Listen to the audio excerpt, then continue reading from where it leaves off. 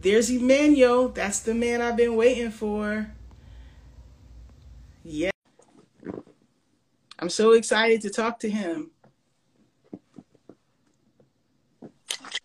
Yes! What it do? Woo!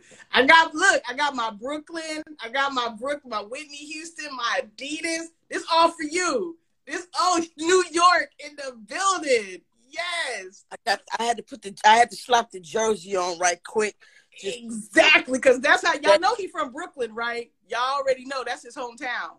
Brooklyn Bed-Stuy is in this Mickey Ficky on special occasion of the memory of 9/11 and the memory of the night before 9/11, which was the concert. So we're gonna get into the Michael Jackson concert. We're gonna get into the 9/11. Whatever you want to talk about, Q, you already. Listen, I don't even want to talk. I want to listen because because we went through it, but I wrote a blog about it. So anybody who want to know how I felt, just go into my link in my bio and you could click the blog and read about everything that I went through. Shout out to all your fans coming in. How y'all doing? How y'all doing? What it do? What's going on? What's up, GG? What's up, Rick?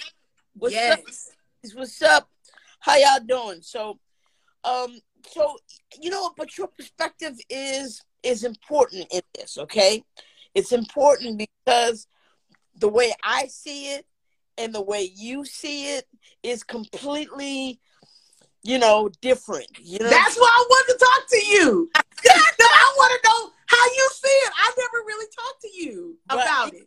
And I've never talked about the whole, Michael Jackson concert, which I think is his last concert. If I'm not mistaken, that was his last real concert. And we never talked about that. We never talked about the next morning, which was 9/11. I've never talked to anyone about that. Ever. Are you serious? No, I'm dead serious. I've never talked to anyone about that. Wow. Say what now? Nobody knew. Are you serious? Nobody knows to this day. What? This is an exclusive. I didn't even know I was getting an exclusive. No, I've never had this conversation before. I've never talked to anyone about it, and nobody even knew to even ask. You're one of the very people to even know to even ask. Wow, Emmanuel, this is big, and I literally got this yesterday. I didn't think about it Thursday. I didn't think about it a month ago. I thought about it yesterday, and being the loving brother that you are, you responded immediately. I appreciate you. It's important. You know what? It's important to hear. How we got through that, how we dealt with that, all of that is real, and how we had to mentally deal with, having the best night of our lives, feeling wild and enjoying all of that, and then the next morning, all hell breaking loose. Come on. It's like you couldn't have gotten the high of the high and the low of the low in with 24 hours more than that moment right there. That yes. Was like to see MJ. Madison freaking Square Garden. Like, come on. Madison Square. And it's the 30th anniversary, so everybody and their mama's mama is on stage performing. So Usher's on stage, Chris Tucker's on stage, Whitney's on stage, Britney Spears was on stage, Liz Taylor's in the audience, Macaulay is there. I'm sitting right behind them. Listen, okay, so set it up. All right. Okay. Your setup is important to how this thing kicks off.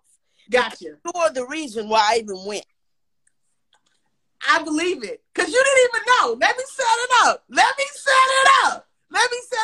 I even went in the first place. So listen, everyone. are, you know, first of all, my name is Quincy Thomas. I'm the host and founder of Studio Q. Emmanuel is my good friend. Like, I feel like he's my brother from another mother. Sometimes when I was with his mother, I felt that was my mother. So yes, you know, I started out as a fan, but I ended up as family. And I'm grateful to have known him this long.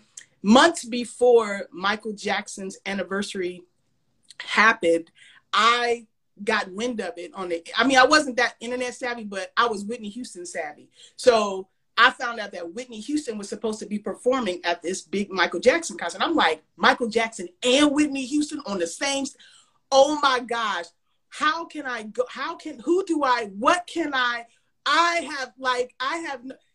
It's the first time ever that I connected Michael Jackson and Emmanuel together to ask him for something. Like, literally, like, this man been friends with Michael forever, but you know, he'll tell you that the first person I asked him about was Whitney Houston. so when I approached him, I called Manny and I was like, yo, do you think that, you know, it's possible that if you go to the concert, because I just knew he already knew. And he was like, wait, what are you talking about? I have like, what do you mean? What's going on? I said, Michael Jackson's having a 30th anniversary and Whitney's going to be performing. It was months before it happened. Manny had no clue. He was like, oh, okay, well, let me, you know what I'm saying? Let me see, like, let me see what I can do. You know, I hit you back, you know, la. I was like, okay. Let me just quick fast this so we can get to Emmanuel's perspective real quick. I love all of this because this is like, I was clueless, and you know, my ears is to a different tune sometimes, and so I'm not necessarily always you know, I love you guys more. All the comments down here. Yes, please don't ignore the love. I love you guys. You know this. So I'm Mike's my guy. I got so much love and respect for him, and so that's big bro. Period. Right. So when you told me they were doing the concert and they were doing it in Madison Square Garden, I don't even know. Was I in Atlanta? Was I in LA? I don't even know. I don't even know, because you know you be in the air, you be all over the place. Like, ain't no telling where your GPS was at the time. I'm just glad I had the phone number to connect with you, but you had no clue there was a concert. He had no clue, guys. You know, and so you know, that was it. I asked him. I love Manny. Like, he went on about his life. I went on about my life. I get a freaking phone call the Saturday before the second show, because Michael had two shows. Why? Because he's Michael Jackson. Okay. Right. And Monday. Exactly. Friday and Monday. So when Friday happened, and I was like, oh, well, I guess, you know, he couldn't do it, whatever. Saturday, I get a call from Mr. Lewis saying, yo, what are you doing? What you doing on Monday? You know what? Someone just asked me that. I was like, yo, what are you doing tomorrow, right? And it's like, I says, do you go to a baseball game? He says, are you asking me to the baseball game? Actually, I am. I just have a weird way of getting to that. But yeah, that's what I'm doing.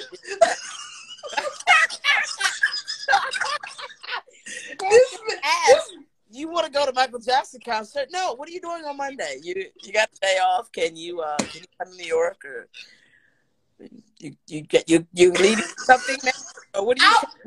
I couldn't even articulate words, because first of all, it's Friday. The Friday already, you know, it's Saturday, so the concert in my mind, it was already over. Even though there was another day, like, you know. But Emmanuel was like, no. I didn't forget about you, boo-boo. I didn't forget about you, boo-boo. And my mouth was just open, and he was like, yeah, get ready. Like, we going. And I mean, I was looking for, like, I mean, it was, woo. I can't even describe the adrenaline, because first of all, never seen Michael Jackson live, never been to Madison Square Gardens. Wow. I'm going as a guest with Emmanuel Lewis, and I'm looking forward to seeing Whitney. Like, I was like on cloud 1,000. 1,000. Yeah. 1,000. And how are you even like? When did it adjust that? Oh, he is having a concert. You heard it in other places that just except for me. Like, when did you hear? Oh, it is a concert going on. No, from you. I went from you to calling up, yo, we need a couple of tickets. I mean, that was it. That was wow. Because trying to get tickets is like Madison Square Garden. The tickets sold out in what, 15, 20 minutes, something crazy. Come on, it's Michael Jackson. It's Michael Jackson. Let's keep it a buck. The tickets sold out in record time, like it should. Like, right. Not uncommon, usual for for him on any given city on any given night to sell out, and only tickets left is what's on the street, and you don't know what's real and not unless you have a personal dealer. Facts. Facts. Facts. He gave it to y'all real and raw. Y'all know what's up. Come on now. Yes. But you gotta have the highs and some lows. You know what I mean? You gotta right. About it. You gotta be able to communicate to the presidents and yo, bruh. Let me get 3. Yeah. And that my friend, that is Emmanuel Lewis. Okay, he can rock with the janitor and he can roll with the president, and they both know him by name. Bro, look, listen. My mama and grandmama, they all was cleaning hotels and houses and all that kind of stuff. Well, my mom did for hotels, and my grandma, that's that other generation that did. Yes. So what's good, Marky Mark? So it's how can anybody be less than greater than my mama and my grandma? You know what I mean? Right. And so it's like this is people, and I got love for it. You ain't even gotta love me back. Just go your way. Let me love you from a distance. And look, he did that too. He did that. He does it both, but beautifully. That's what I love about you, man. And so I'm learning, because I didn't really know. I mean, I knew at that moment that I was the only person, but I didn't know that I really was it of informing you that Michael Jackson had, a concert coming up. You pulled my coattail on that one for sure. Wow. And so you said that there was a ticket. Sylvia Flanagan was senior editor of Jet Magazine. She came from Chicago, and she came in, and I flew in. You flew in. I don't even remember. Manny, I had so many problems getting to New York. Look, y'all was at the show. I came in when Michael Jackson took the box out. I missed everything but that part. Oh, wow. I came in. I was in Madison Square. I came to the hotel. It was so hard to get to New York City the day before. I don't know what was going on, but it was difficult. But I was still able to get there. And right when I was about to lose my mind in the hallway or whatever at Madison Square Garden, I did everything. Got to the hotel, got to the Madison Square Garden. Then I was about to lose it. Like, oh my God, where's everybody? Where is them? And then I saw your brother, Chris. I saw the back of him, and I was like, oh my God. And it too. Huh? He was late getting in too. Yeah, I had no idea. And he turned around. He was like, hey, you came out right at the right time. It was like, what? I was so happy. Got there when I got there early. That before the concert started, obviously I got there early. Well, they told me what time I needed to get there, and plus I had to go pick up the ticket, right? Mm-hmm. So, or did I have tickets? Ain't no telling with you. I don't exactly remember, but I think I had tickets. And when the time that I got there, we got a particular entrance to come into Madison Square Garden. I got there to. Yeah, your audio went out. Oh, there you go. I got there the same time Serena Williams got. I saw her. And I got there the same time. It's like a backstage green whatever VIP or whatever. And what's my guy name with the guitar? Lenny Kravitz. Mm.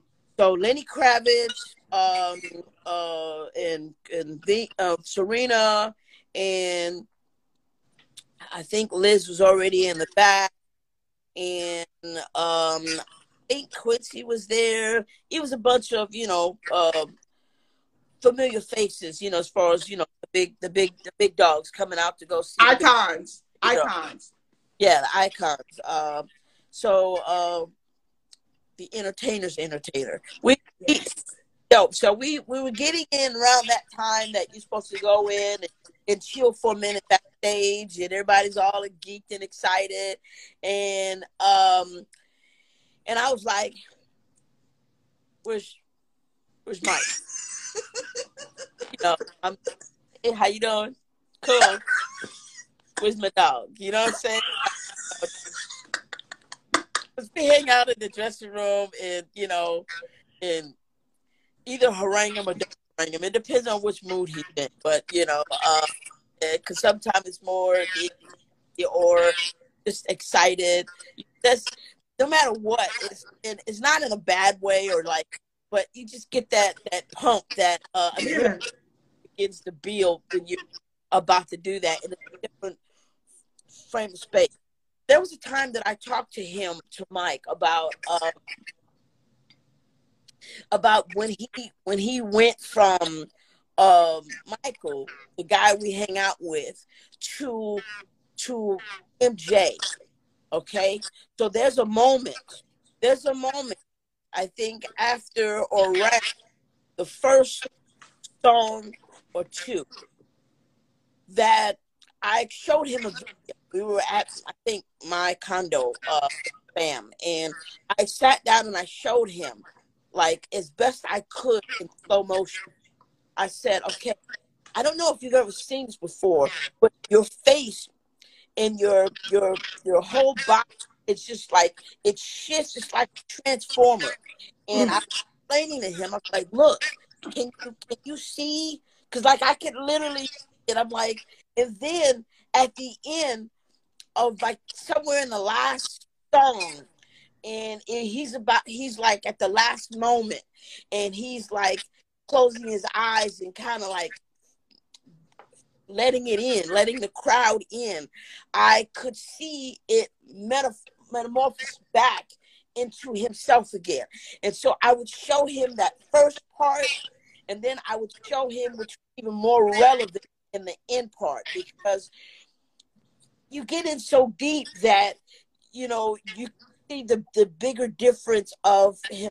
I know this sounds probably crazy. If I show it sounds. I want to know what did he see it? But he's like, "Oh wow, I never saw that before." How like that right there, and it's just a whole different like energy shift. Mm-hmm. The relaxing guy, the high energy vocal. His vocal is like fire when he sings, and his like big voice is different when he talks. Not the way that's imitated, but the way in real life, right? Mm-hmm. People change his voice when he's on the phone, and just a bunch of stuff. Is it echoing? Yeah, well, it keeps going like in out. I don't know if it's echoing to them, but just it was a little bit. What? Go back up? I don't know. I'll go down and come back up if it's necessary. You sound great now. Is it okay? Yeah. It could be my phone and the way the mic. Yeah, you sound good now. Okay. Tilt it up. There you go. Slightly. There you go. How about that? Is that okay? Yeah, you sound great. So these moments like that on this concert.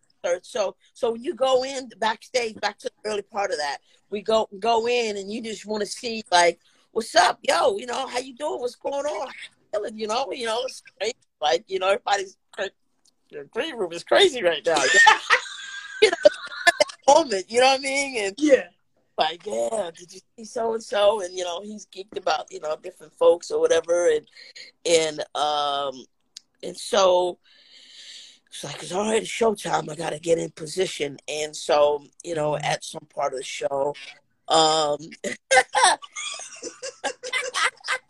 at some part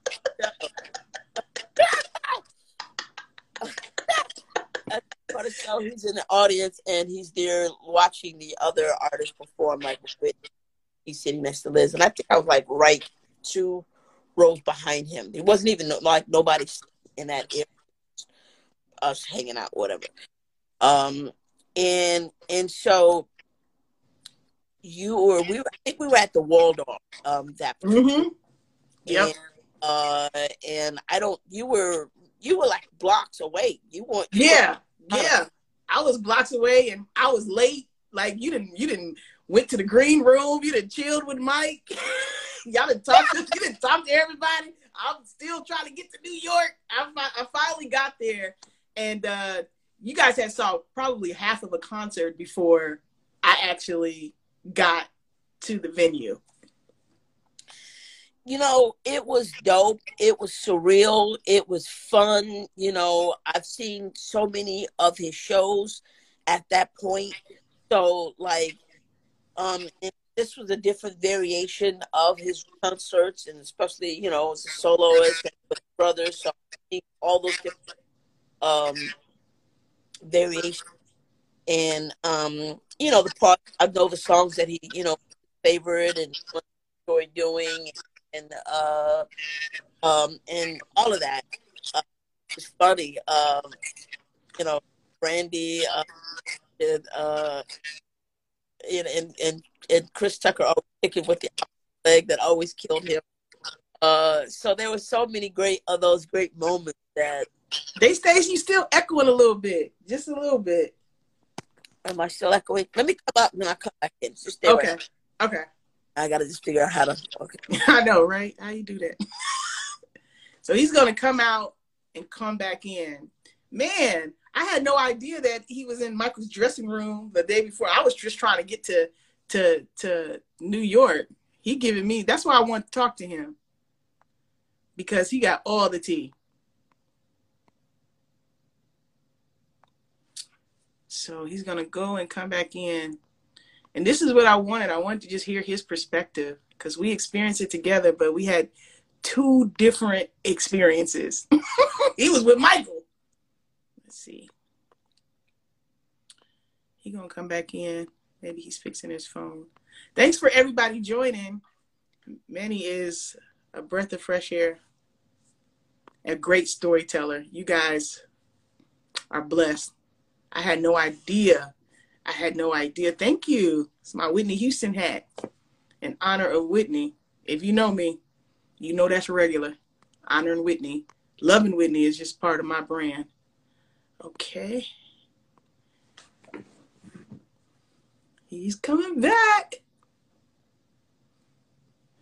Hi from Amsterdam. Hey, Amsterdam. What's going on? Manny's back. Back. Yes.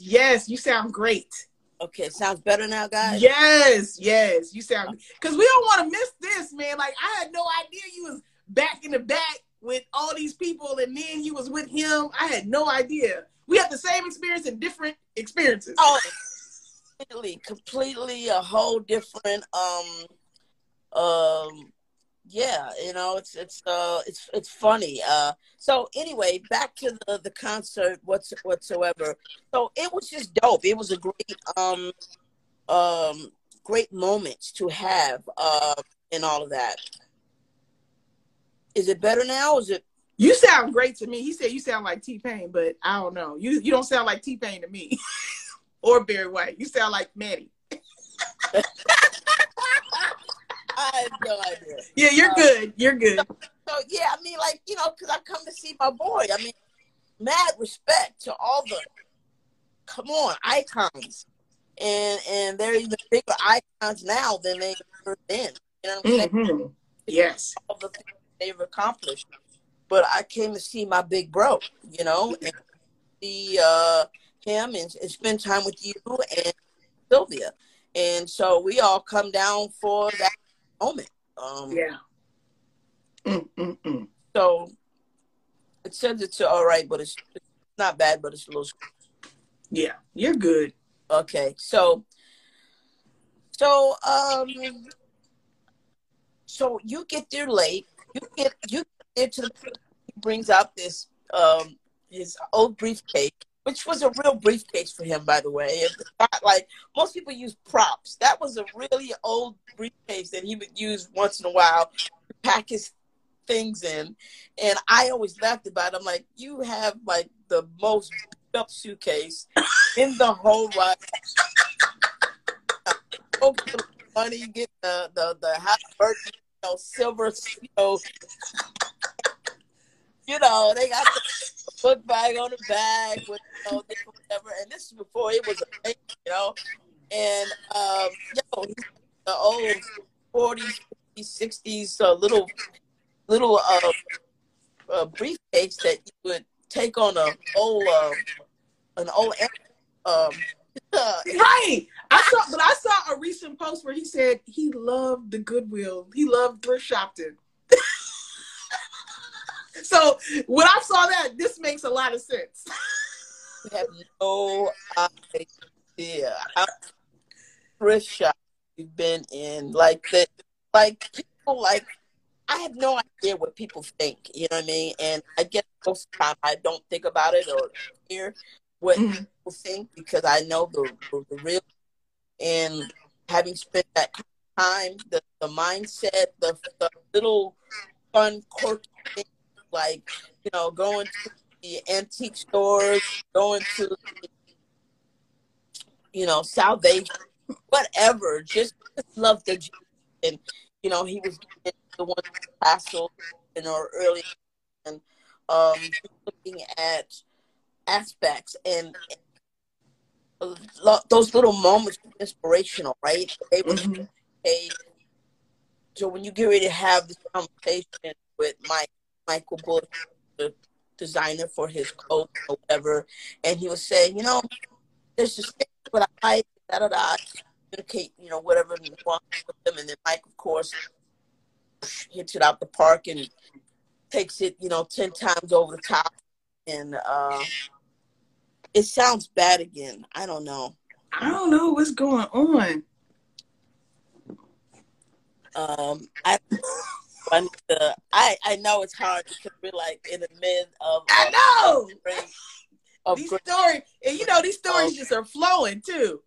Well, I don't even think about it unless someone asks. Like, it's not like, we're doing other things, and so unless someone brings me in that moment, right? Those are not thoughts I think about daily. So start and they come on top of one another. The thoughts, and you start piecing things together. They said we will endure it. iPhone 11. I don't know. I can hear you good. I don't know what hold on, I'm gonna try one more time. Let me see. Okay. Man, he was in the zone too, y'all. In the zone. But look how many times he's trying to get it right. I love him. He's always like that too. Always. Always. It's an echo? Okay. Well, several people then said it. Let's see. I think whatever his phone is sitting, it's echoing. So there is a reverberation. Okay. Okay. All right. I'll see. I know he's got stories for days. And it's true. Like, if you don't talk to him, if you don't bring it up, he ain't thinking about that. He's thinking about what's going on right now. And he got so many different planes. Literally. He flies planes. He does fly fishing. He does all kind of stuff. So he could literally have a conversation about like 10 different things that have absolutely nothing to do with one another. I mean, he's really he's an icon, a Renaissance man, down to earth. Yeah. Did you guys on my post to interview him? There's a video where he's dancing with Michael in his living room because Michael lived with him for a little while after the burn from Pepsi. So that man got stories for days. And those are just Michael's stories. I mean, let's be clear. Emmanuel then met and worked with so many people. So many people. Yeah. I mean, I'm really the lucky one because he was friends with Mike. He's seen Mike many, many times. I'm the lucky one because that was my first and only time ever seeing Michael Jackson perform live. And it's all because of this man. It's all because of this man. Yay. They were saying maybe it was something that your phone is sitting on, the reverb. Yeah, I changed it. How does it sound now? You sound good. Okay. How you sound to y'all? Let us know. Oh. There you go. There we go. Is that okay now? Yeah, it sounds good to me. Okay. Get him an Android. No, we iPhone people. No, I'm iPhone till the wheels fall off. Yes, me too. So far, so good. Awesome. Okay. Cool. So we're gonna rock it like. That's. I was just telling them while you were away that like your Michael Jackson files. I mean, it's classic and huge, but that's just one file. You met so many people and had so many experiences with so many different icons. You know. That is so true. That is so true. I mean, obviously, he's a big dog. Of course. He's a big dog. Is it Saturday now? Or is it back to being crazy? You gotta talk some more. Okay, so I hear an echo. I think I hear a little bit of an echo. Okay, but that's just me. But I didn't hear anything though. Like I don't hear anything. We just have to see if they say something. Okay. So So yeah. Yes, fresh cut just for you guys. I know. I see it. I see it's lined up nice. I see it, boy. Them glasses is too fresh too. I like them glasses as well. Thank you. I don't know. We good. It's a little bit of an echo, but anyway, so back to this vibe. So this concert is just dope, after it's all over with, we hang out for a moment and it's it's an epic moment and you're there, Chris is there, my brother Chris, Sylvia and I are hanging out and we're just like enjoying this vibe. Mm-hmm. I don't know if the Jacksons, the brothers came out and did a couple of numbers and you like, what? Yes. Usher came on stage and started. Chris Tucker having a ball. And moonwalking and all of that. So like it was really, really, we're in Madison Square Garden. The crowd is losing their freaking mind. The front row is the who's who of people scattered in toward the front row of Madison Square Garden. And so we're looking down and we're like, yo, that's yo, so we enjoying them, enjoying him. I'm of course, that's personified right there. That's locked. I already, But I also remember seeing you walk around on the floor like the mayor. I think you were with Sylvia. You were walking around. Yeah, hey, yeah. What's up? So people were looking at you doing the same thing that you were doing to them. It's home. You know what I mean? It's a different, like you come home. I'm coming home to New York. Like, I can say that about Atlanta. I come home to Atlanta. I can say that to LA. I'm coming home to LA. And they're all homes, because we really had residents in all of those places. But home is where I was born. So you come home to see your people, and then you come and see your, you know, your celebrity folk, and then you come home and see your big bro, and he's back. Madison, I think, I'm not sure. It was just really, you know, starting to think about it. I think the first concert I ever saw Mike in was Madison Square Garden. Wow. And when was that? Because that was only my first time. That was either in 83 or 84. Oh, His wow. first concert with the brothers, I think it was when he did it with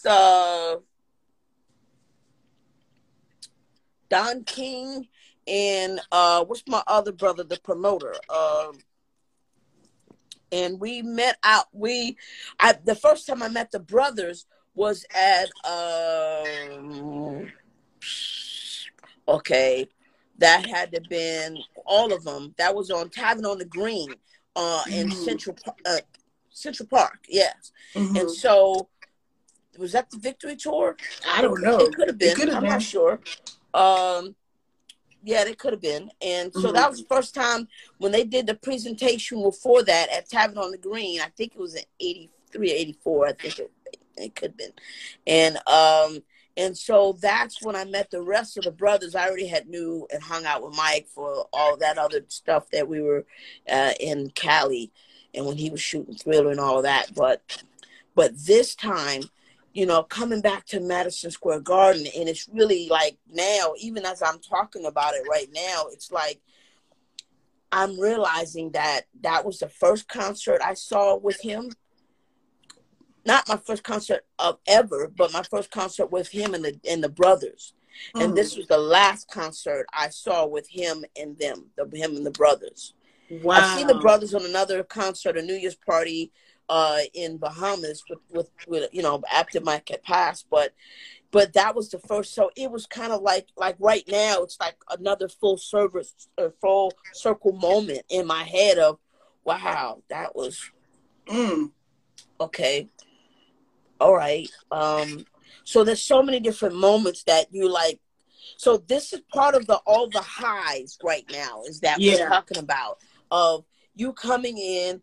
The moment you come in, what do you see on stage? What is that moment, that Michael moment you saw on stage?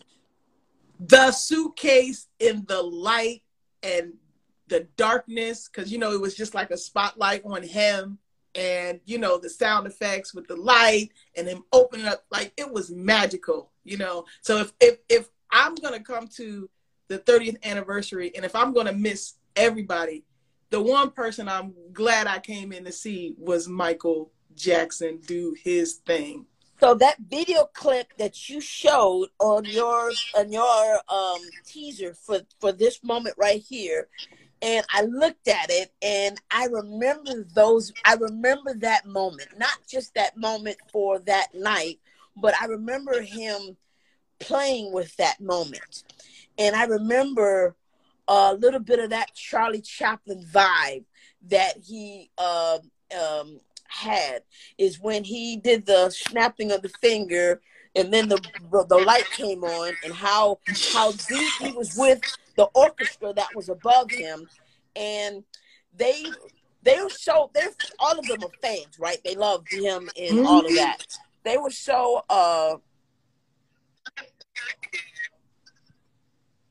the band was so excited, they wanted to like start the music, right? And he always had to tell them, on my cue, follow me.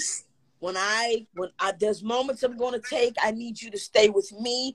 And when I give you the signal, don't speed that up. Like, so I remember him always talking to the band and trying to help them to get that right. And so, you know, just those little moments was so meaningful, right? So he snapped it, sent the light to the spotlight to the stage where the glove and the suitcase was, and the mic stand. And I always love that. He's got his back to the audience, his hands to his back with the white glove, and he's doing the Charlie Chaplin Yes. With the happy finger moment of he's excited because she's about to go do Billie Jean, and it's the moment is a freaking electric. You could the intensity because everybody there knew what was about to go down. Everybody knew he's about to do Billie Jean like that. Feel the electricity in the air. You can feel it. If you don't do Billie Jean, we coming for you. That's like everybody knew. Like, dude, like but he had such respect and reverence for that song that he knew that not only did he have to do it on every concert he's ever done, mm-hmm. but he also had to present it in a very special way. Mm-hmm. And so when I look at it and I feel what he's thinking and I feel the setup that he's done prepared for it, and then that's just kind of the outtake. So it's like what I feel of it as a friend and a fan and a bro, but also the work and the mechanics that went in it that I incorporate in that moment, right? Mm-hmm. And then understanding the band portion that they play and not rushing the excitement, and then the audience is going ape, you know what? Yes. Like, quit teasing us. Because it was so slow, and that's why I put that clip in, because that's when I came. That's the moment that I got there. Dude, everybody wants the fedora. Send the hat. Yes. Playing, right? Oh my God. And then he would tease you because he would take the hat off, throw it on the side of the stage. You know doggone well the hat would come out in the audience. Quit playing.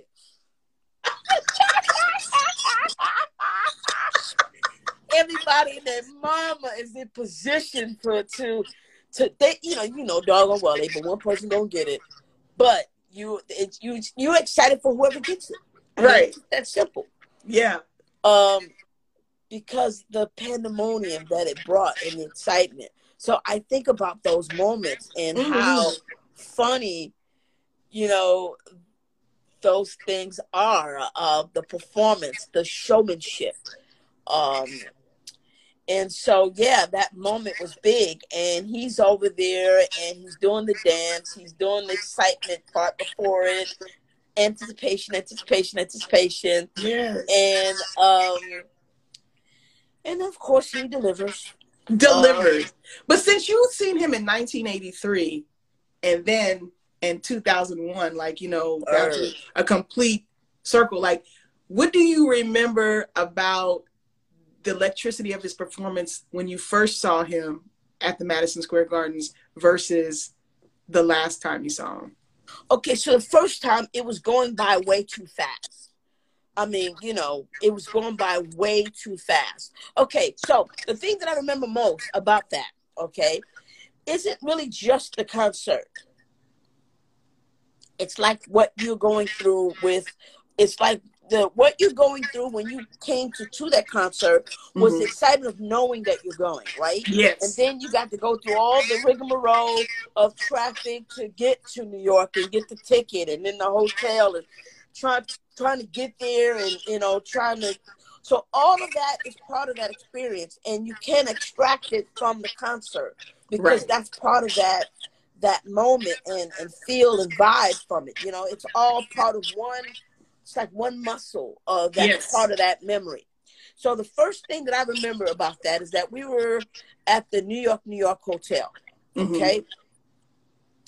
And Mom and the brothers and them, they went on in the van, right? And they're all going ahead or behind. I don't know. I wasn't with them, but it was me and Mike, and we're in the New York police car. Okay. And that was the first time I was ever in the back of a police car. Okay. Wow. Keeping the buck. So, and he's doing this moment, okay? This is what everybody sees later on, where he has this video montage footage of him doing he's got like, I don't know, 15, 20 cars and few motorcycle bikes, and we're in the car, and they're shutting down from the Hemsley Palace, New York hotel, from there to Madison Square Garden. The Pope is in town. They're shutting off every street and everything so that we can go. He can go. I'm just riding with him. Don't want y'all thinking that I'm feeling extra special. I'm with him so I can say we. Okay. Don't shoot me for the facts. Listen, Okay? you were extra special. Hey, you with in him, the car with Michael the facts. Jackson. I'm not feeling special like I'm that guy. I'm just feeling special because I'm with that guy. Okay, so because people come to you for the nuances of the language. Out of here. Okay, right. So we're sorry. Nah, that's real. That's your Brooklyn. That's who you really are. Let me reel that back. Let me reel that out. That's real.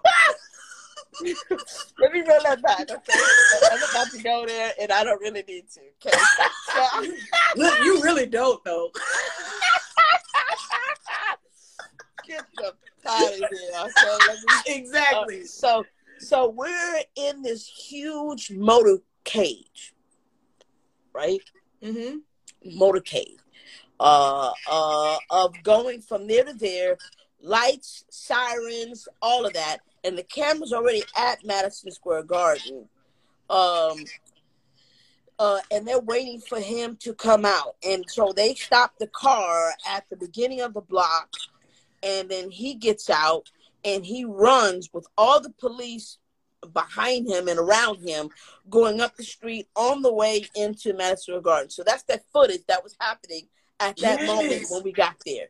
So I don't think I'd ever been in that kind of motorcade before. Okay, don't think I'd done that one before. That was a new one for me. Okay, that was a new one for me. I don't need a motorcade. You know what I'm saying? It's the kid from Bed-Stuy, from LG. Don't necessarily need a motorcade. I appreciate it though. It was dope. But you was in a motorcade. How about that? You was in a motorcade. Oh, we was in it. We did the damn thing. I'm just gonna say what it is, and it was a hell of fun, And I'm like, okay, I can get used to this. You know what I'm saying? Manhattan traffic. Are you serious? Right. We're talking about Manhattan traffic. Everybody knows that it's the worst, right? I think we're number 1 or number 2 in the states for traffic. I think between California might be number 1, Houston or New York number 2 or 3. I don't know. It's stupid. Then it was stupid. So we're doing this. He's doing the slow-mo runs, and he's getting out. He's got all these guys behind him, and it's dope. But where are you? If he's are you running with him? Where you at? Hell no, I'm in the car. I'm in the back of the car. They gotta let me out. Shoot, I mean, I'm like, can I get out this Mickey 50? Like.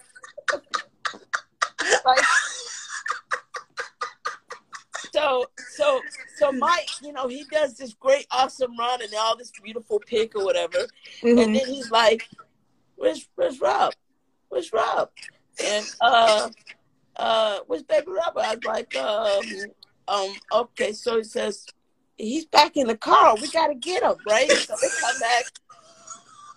You can't make this stuff up. You cannot make this up. Wow. But here's the thing. I forget that I'm in the back of the car because you can't open the back of the police car yourself. Somebody has to let you out. Wow. Right? So you just sitting there. But I'm in the back, and in middle is open. It wasn't like the divider kind of car. It's like when you can. I could have gotten a front seat and copped out, but I'm looking at this magnificent situation that I ain't never seen before in my life, with the marching of all these officers going up the street to what's name. I'm not worried about it. I'm with with the popo right now at this moment, you know, and they doing this little footage scene. So I just took it as a moment of, you know, Yeah. filming or whatever, right? So I wasn't even tripping. I didn't realize I was locked in for that moment. Wow. They had to come back and get you. So they come back, open the door, get me out. Come on, let's go. Like, we gotta, you know, we gotta go. I'm like, I'm not holding nobody up. You know, but I was expecting them to pull up in the doggone place. You know what I'm saying? You know? You watching it like a movie. Right. Right. So I'm looking at all this thing happening. It's like it's a movement right now. I'm like, I've never seen police like run behind somebody without a club or a gun out. You know what I mean? So this is dope, and you know it's beautiful, right? So, so we come out and you know, and he actually gets back in the car. He's like, "Where's?" Okay, so we get back in the car. They go back up. We go up in the garden in the back little spot and get out, and then we go into the little area in the elevator or whatever we went. Okay. So that was the beginning of my moment of that first, I think, 84 concert. That was that moment. And that was obviously epic. So I'm like, what did just happen? What did I just see? Because it went like this, right? It went so fast. Like, what was that? Like, I didn't, but see, it wasn't until years later that you see the montage with him doing it with the New York police, him doing it in Russia, him doing it in Paris, him doing it in all these other countries in China. That's when you see the montage of that one moment. It's a collection of other montage moments. You like, oh snap. This is what was in his head at that moment, and you see what was going on. You're like, wow. So you were a part of that. And you were in New York. In New York. You were a part of the puzzle, man. Wow. On different continents, he doing the same thing. But that's your first time seeing him at Madison Square Gardens. That was I had never seen him in concert before that. It was just on TV. And it wasn't as him really as an adult. This is before anything else. This is like... last time I seen him, he was a kid, you know, with the snake on the cartoon in the morning. You know what I'm saying? Like, yes, cartoon. But look, this is your first time seeing him, and this is how you get to experience it. Like most black men, you know, in the back of a cop car. Right. Not this experience. You know, I'm not gonna lie. I was trying to figure that moment out because I'm like, okay. All right, and we want to go in the back of the car. Okay, all right. I'm like,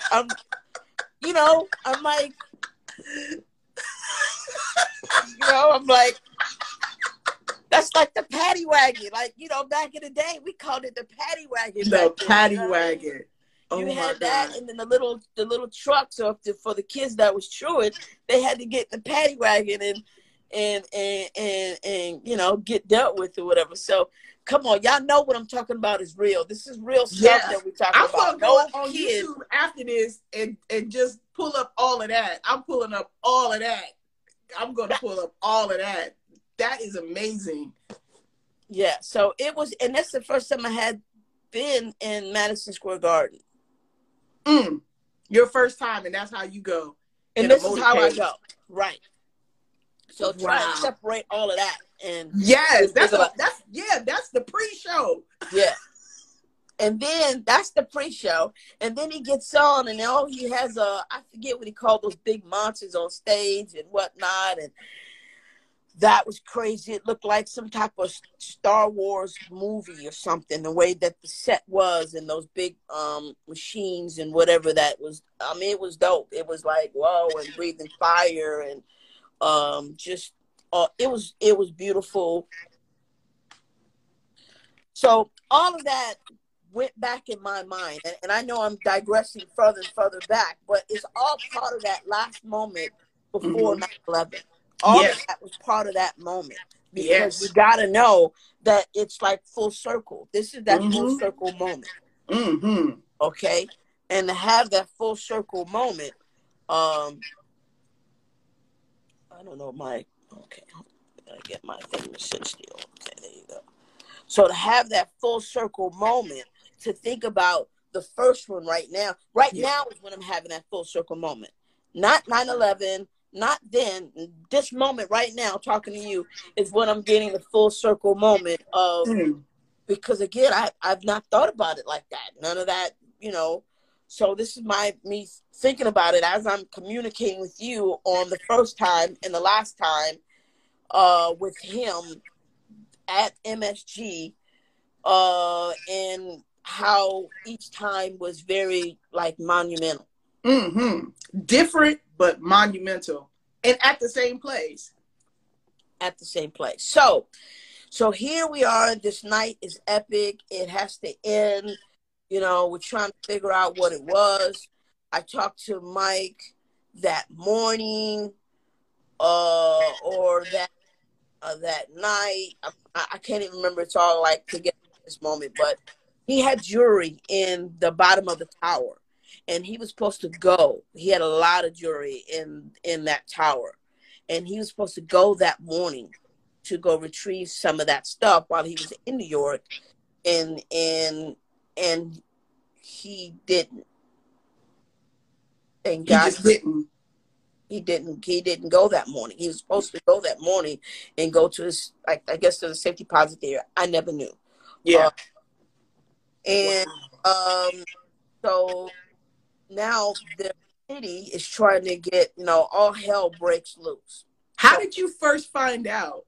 How did you, we were in the same space, but what was your first indication on September 11th, after you had talked to Mike, that September 11th was happening? It wasn't a TV show. It wasn't something that, what was your experience of learning we're being attacked? This is horrible.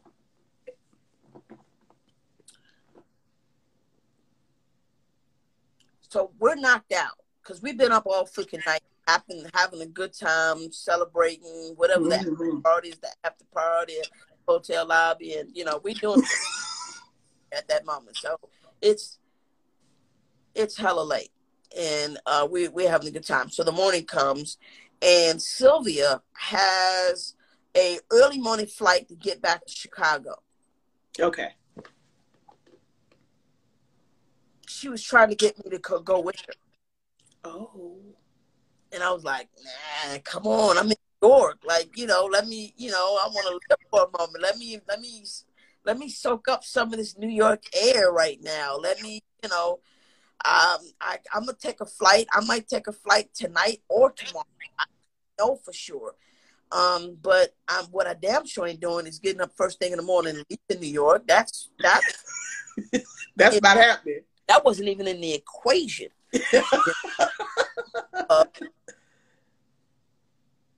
So she's like, all right. So, we had the suites right there, right next to each other, in the what's the name?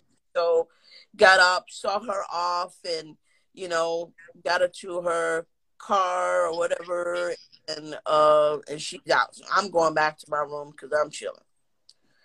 I mean, we got this crazy, I got a crazy 2-bedroom suite with the living room and all of that and whatever. And it was very, very nice. Very, very nice. It was the dopest. The bed sleeps very well there. Okay. And this is at the Waldorf, people. Waldorf Astoria. Come on. At the Waldorf for a reason. It sleeps very well. It's very comfortable. Room service is on time like a mother sucker. Michael was one of our concierge guy. Michael was my guy. I always stayed there, and we could get tickets at any play event in New York that sold out. That was my guy. That was my. So why am I leaving? Isn't there a show tonight I can go see or whatever? Or I wasn't even sure what I wanted to do, but leaving was not one. And so that morning, so that morning she's bounced. I'm getting back in bed because it's still extra early. It's like 6 7 something, 5, 6, 7 in the morning. It's really, really early. She had the first flight out to Midway, I think. And I went back to sleep, to a hard sleep. It was good, beautiful. Yes. And I get a phone call. And I think it's my mom and my sister. And they're frantic. And I'm like, what's up? What's going on? Where you at? Where you at? You know, turn on the TV. Turn on the TV. I'm like, I'm in the room. I'm at the Waldorf. I'm in bed. What do you mean where I'm at? No. Turn on the TV. I'm like, huh? Turn on the TV. I opened the window. First thing I did was open the window, looked outside, and I'm seeing smoke and stuff that's going down. This is the first building just got hit. And I'm turning on the TV,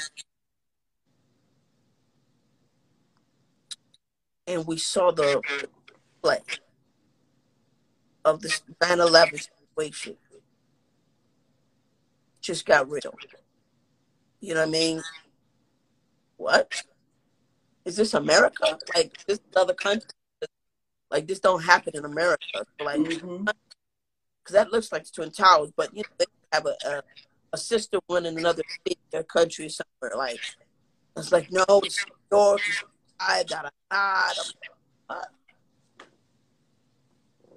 and so my brother Chris was working at Showtime. I called him up. I'm like, yo, bro, what's going on? He's like, yeah, I saw the building. Like, yo, we about to die. He's at the office. Showtime's like, yo, come over to the Waldorf. You know, great location. Like a building that all the presidents, and because it's American hotel at the time, and this is protected. Like CIA, FBI, all those guys, three-letter organizations, they protected that building, right? So they were right in. And how far was the Waldorf from the Twin Towers? We're like the east side. The towers is like the lower west, right? It kind of comes like that. So we're further away from it. But when the second building got hit, all the debris came all the way to where we were. Like air, it was raining debris. And it was dark, like a cloud. So, you know, like I'm doing like dumb stuff. I went down to the thing, I just got food from the local bodega, some whatever foods at whatever the stands, some drinks, brought it back to the room. And but when I came out, I ran into Sherry Belafonte. And I'm like, Sherry, what's going on? And she, Manny, how you doing? Man, this is crazy. And we just had that quick moment of us, you know, trying to figure this out. It's just like real. We like confused, you know? And she was just trying to get, by this time, all the subways, they had stopped all the subways. They had stopped every bridge that left in and out of Manhattan. They tried to ground every plane that was in the sky over America.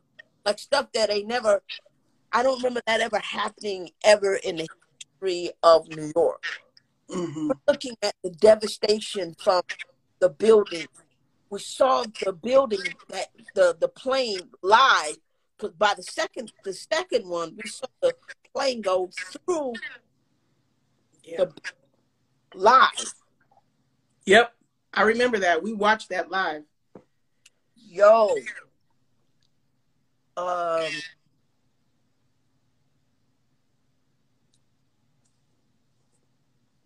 speechless. I'm complete total numb and surprised and not knowing what to think, feel, and do, and just like what's going on. It was devastating at the highest level in our all those people that was trying to get out, people jumping out of windows. This was on live TV, Father. People trying to get the fires that was department, police, all these people trying to come in, not making it out. Like, it was something. And you know, you grew up. Your mom was always, you always talk about how protective your mom was with you. And I just wonder what it was like for her protecting you all her life. And now one of the biggest things to ever happen since Pearl Harbor, and she's in Atlanta and you're in New York, blocks away from September 11th. Well, number one,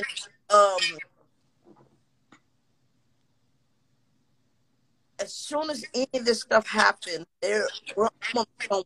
number one, they're feeling horrible about it, and they're feeling devastated, and they're in complete like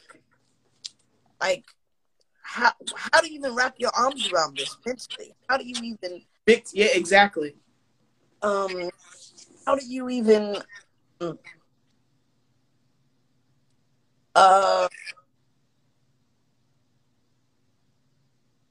So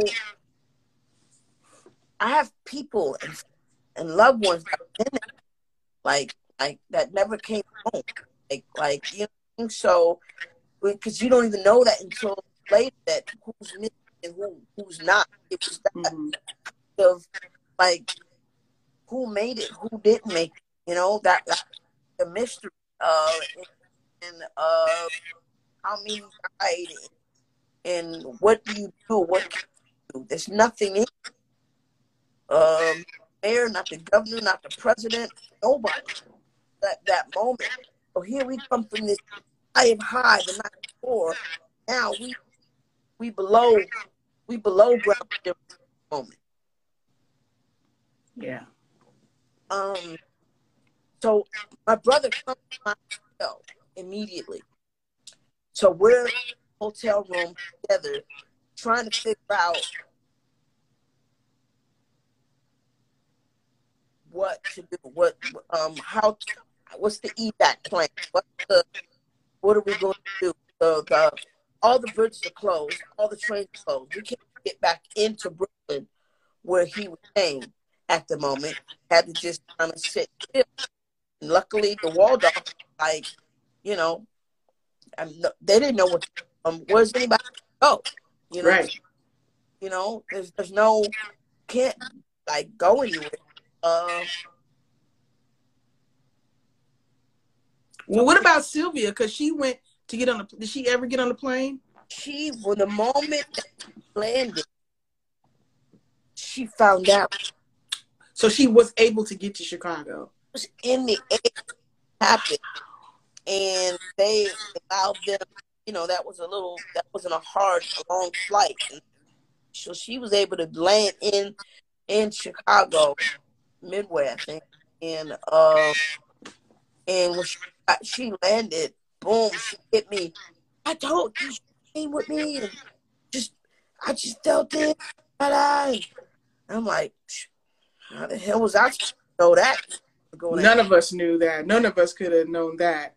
None of us. Oh my. There was no way. We're feeling good. Just like a great moment.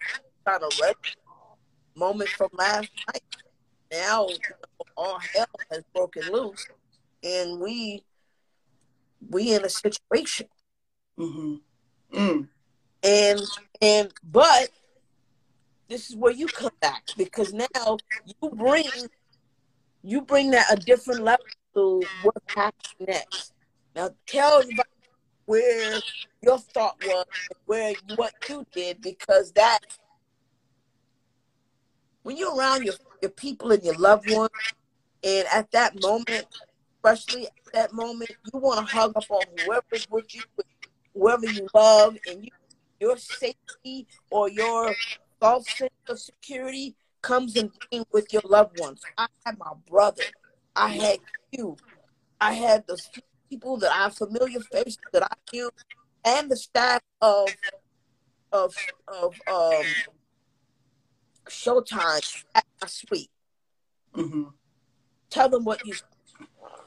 Well, when I woke up and, you know, we witnessed that second plane hitting, I'm so glad you shared everything that you went through, because even though we were there together, like everything that you're saying to me right now is news. Like I had no idea that all of that went on for you.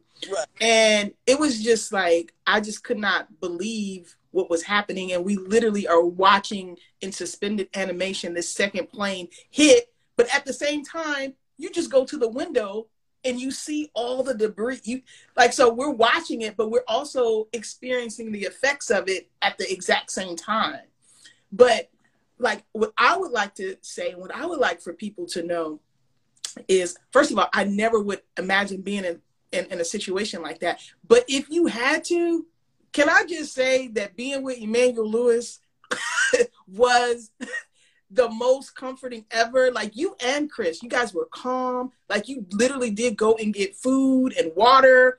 Like I just don't know, that old schoolness from Ma Lewis, you know, rest in peace, came through, because I saw just this from you. This just steady, even though it was in the midst of something that none of us had ever experienced ever, you know, and just trying to get a hold to my mom, but the circuits were busy, so I wasn't able to get through. I finally got to her. She, you know, knew that I was okay.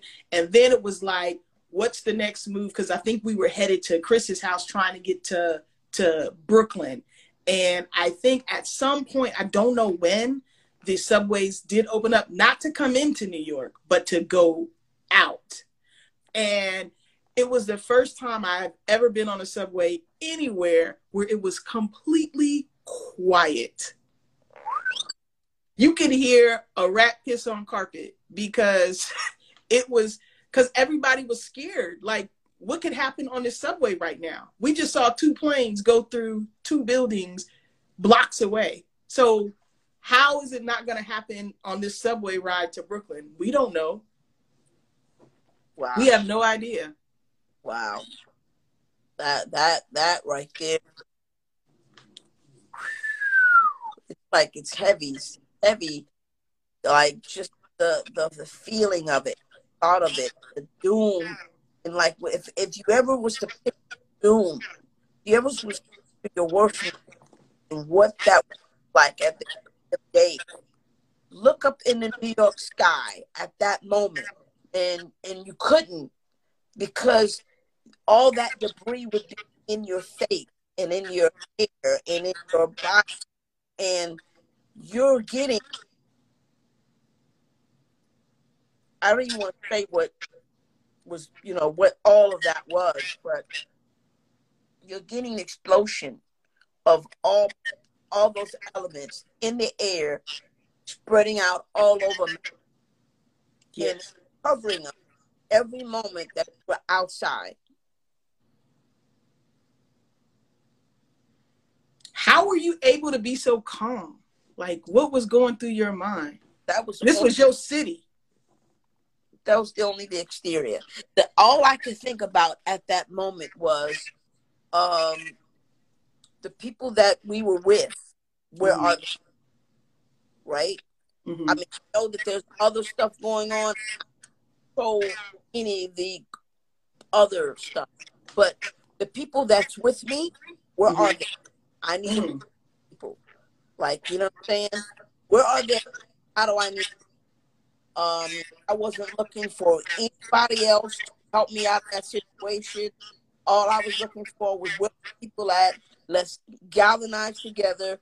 We'll put our own heads together on how we're going to get out of Mickey Ficky. The worst part was we're in New York. The best thing about it, we were in New York. So I didn't necessarily, even though all of that was going on, still felt, okay, all hell's breaking loose, but I'm at home. So, you know, it's not going to be a place where we can't maneuver and we don't know the city and we don't know where to be to, you know, get out of harm's way. And, you know, how can we get, you know, to here? If we can get to the Brooklyn Bridge, we can maybe walk over.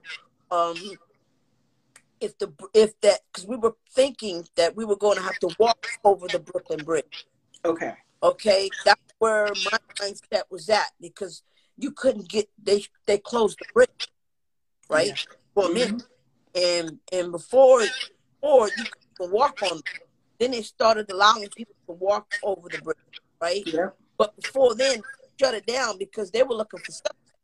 They were trying to, not that they knew what that was going to look like. They shut everything down, and cops was everywhere, and there was FBI and and the this, and the, you know, all of that. And I saw the people in the hotel scrambling that were with suits and coils from their ears or whatever. So, like, it's a different, I've never seen them scramble before. I've seen them walk with purpose, but they've never scrambled before. So that gave me pause. Okay. All right. You know, reading body language of people that are supposed to be control situation. And so really trying to, you know, galvanize people. And so having you and Chris in the vicinity gave me a little ease. My bro is good. Yes. I don't know where everybody else is. I didn't know where Mike was. But I heard something about them getting over the bridge from New Jersey.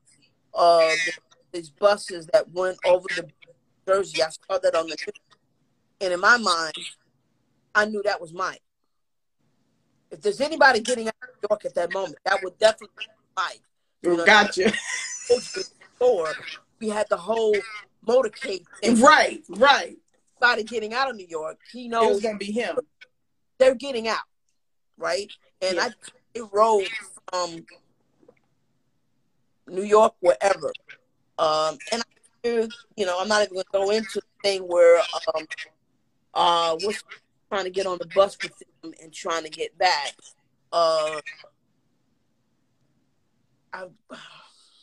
I wasn't even looking to Mike for that. You know what I'm saying? Yeah. Looking for Mike to pull me out of the situation. And that never even dawned on me that he get out and I could go with it. It never dawned on me.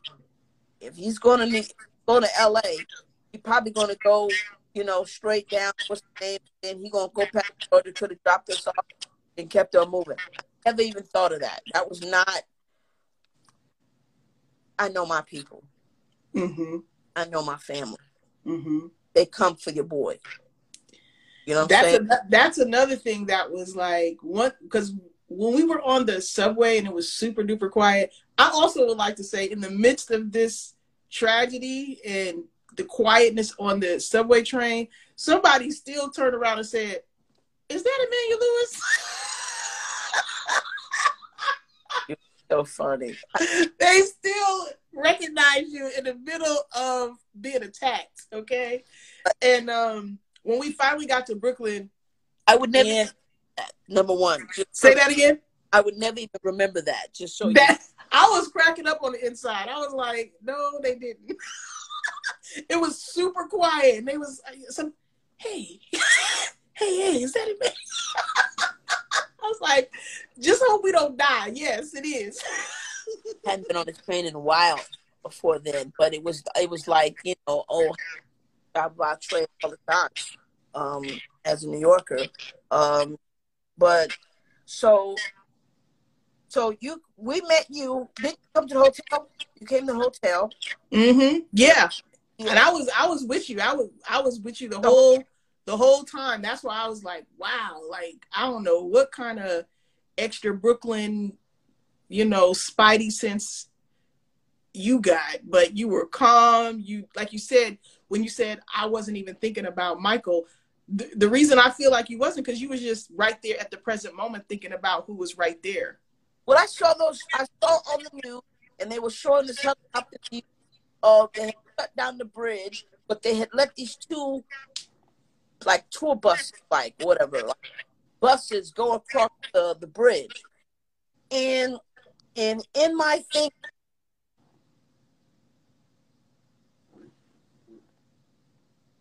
without the doubt, in my 1,000%, I thought that was mine. Yeah, that's Mike. Yeah, he's the only one that was going to be able to get through something like that. That's Mike right there. Out, and that's them right there. So I'm like, he's good. So I didn't even think anymore about.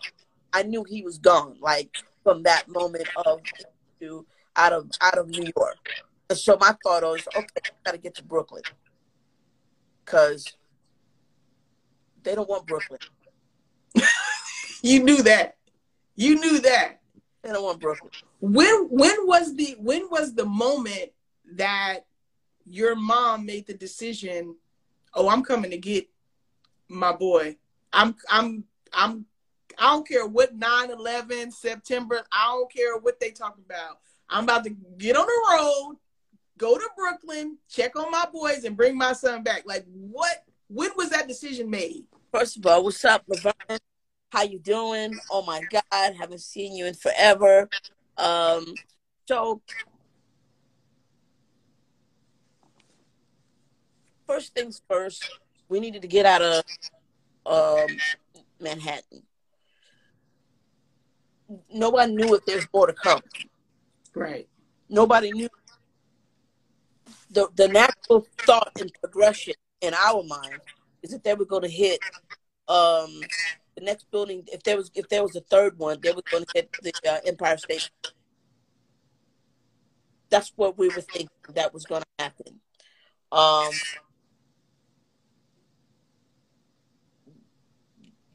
It wasn't until sometime in that afternoon that they allowed it to start moving. Because people that was working was away from their family, their loved ones and their kids and whatnot. They got to now allow once they realized what was going on, they got to allow people to get back to their families and get the heck out of New York for those who are not living.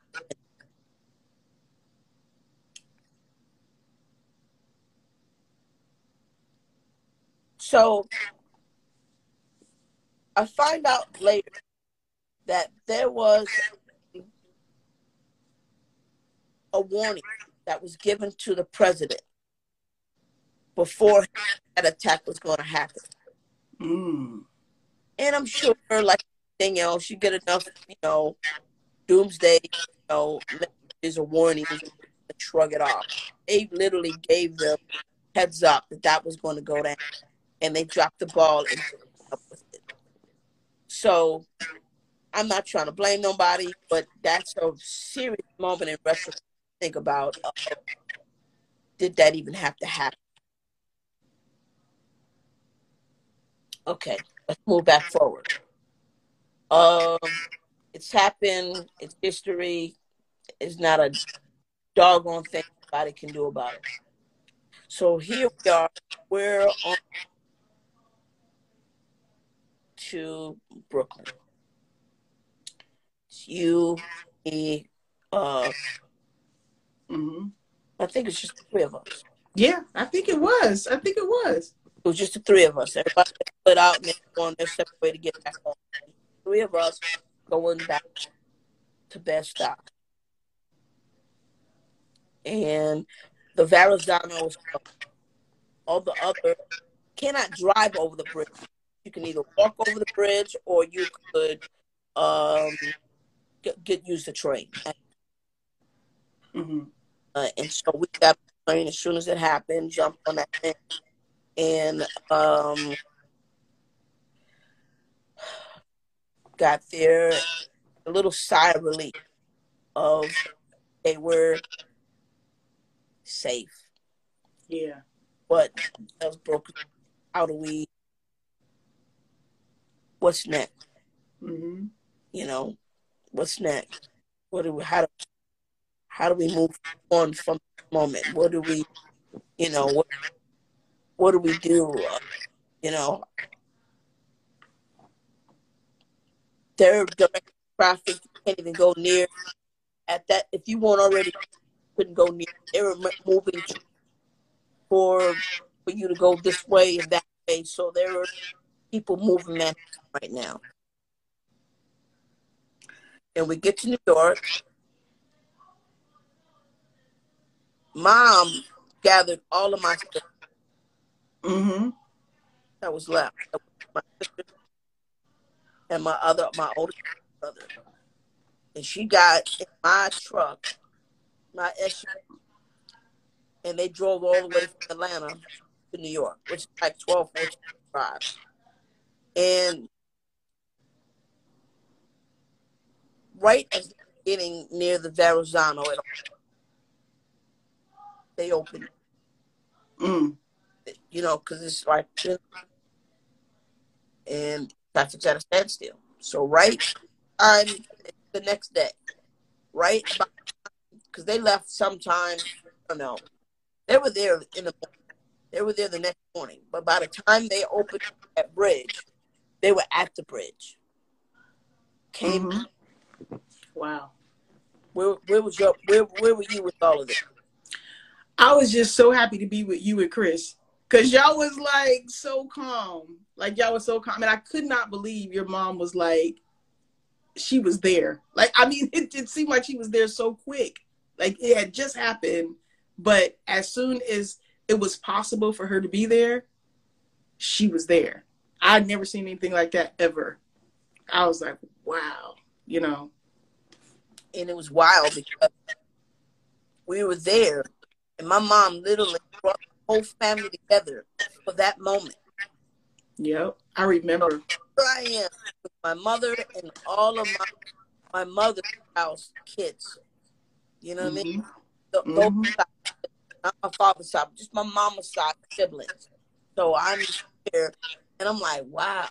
I don't remember the last time we were all together. So it took like this crazy moment, and Mom just said, "Get in the car. We're going to go get him." And so when they showed up, I didn't know who was in the car. I didn't care. Come get a brother. But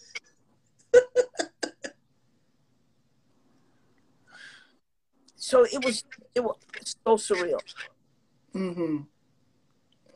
Got there so quick. She did. I don't know. What was that? How was she able to burn them streets like that? They were like slow, doing 100 on the highway. Seriously. So she was there so quickly.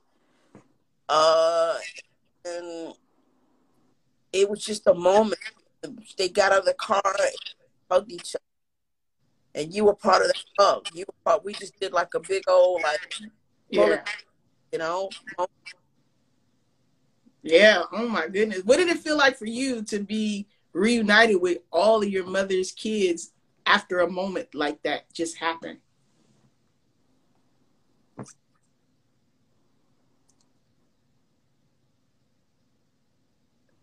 I felt the moment as far as it feeling, knowing that it was special, and damn, I had to put it together. I felt that immediately, like, damn, she got everybody in the car. Like, you know what I mean? Like, come on, we all going home. Like a mother, you know, hen or whatever.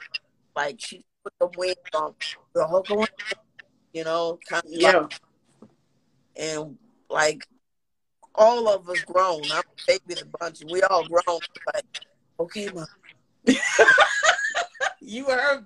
Y'all was all her babies. That's all that mattered. Real. And I'm the baby boy, so I'm like, you know, we in tow. So all I can remember was we were right there in the corner. I went to the little bodega, got me a hero and some drinks for the ride back. That was my last hero I've ever had before. Really? was from 9/11. That was my last hero. Because, you know, there's no other brand name, right? That was my last hero. Wow. 9/11, 9/12, New York. And you know what? Like, I've never been to New York since that day. Since we left. Really? I can understand that. I mean, I don't know if it's subconscious or whatever, but I just haven't been, huh? Smart. I mean, you know, I've been, you know, many times since then, and it was just this eerie feeling. I didn't even want to go near Ground Zero. It was just this eerie feeling of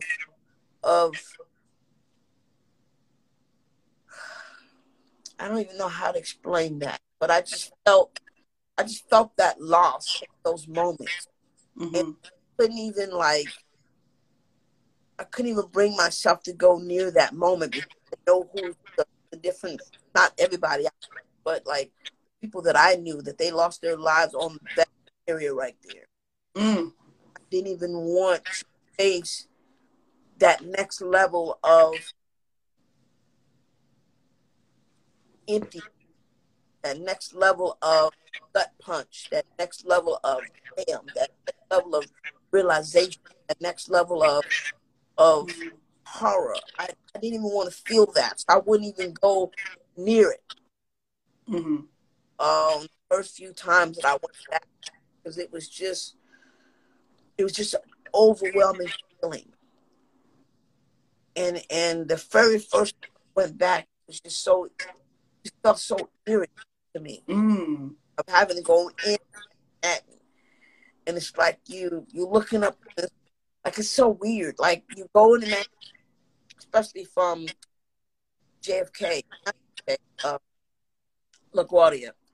We leave LaGuardia, go into Manhattan, and the first thing we start doing is we start up in the sky, and we're looking at where the plane's at, you know, what's going on. Now you're being hypersensitive to what's going on. You're looking at people strange, like, you know, they got a bomb, or, you know, everything is like I got X-ray vision, like I'm some operative and I'm trained to know what I'm looking at, you know. But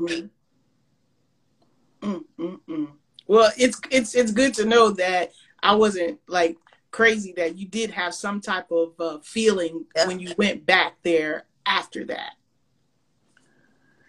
You know, it was definitely different. It was a different feeling for sure. Mm-hmm.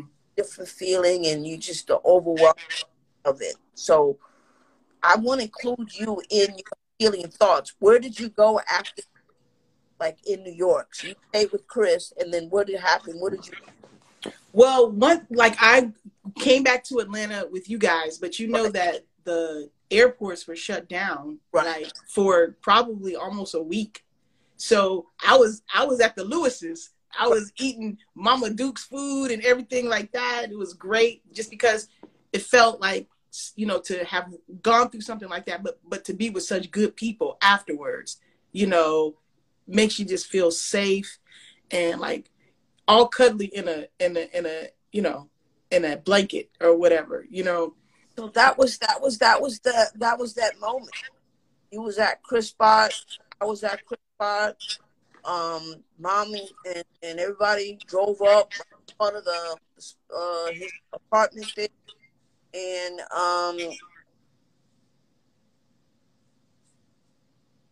the reunion was like super real. We were just like, it's like when we held each other, we just want to touch each other and just like, you okay?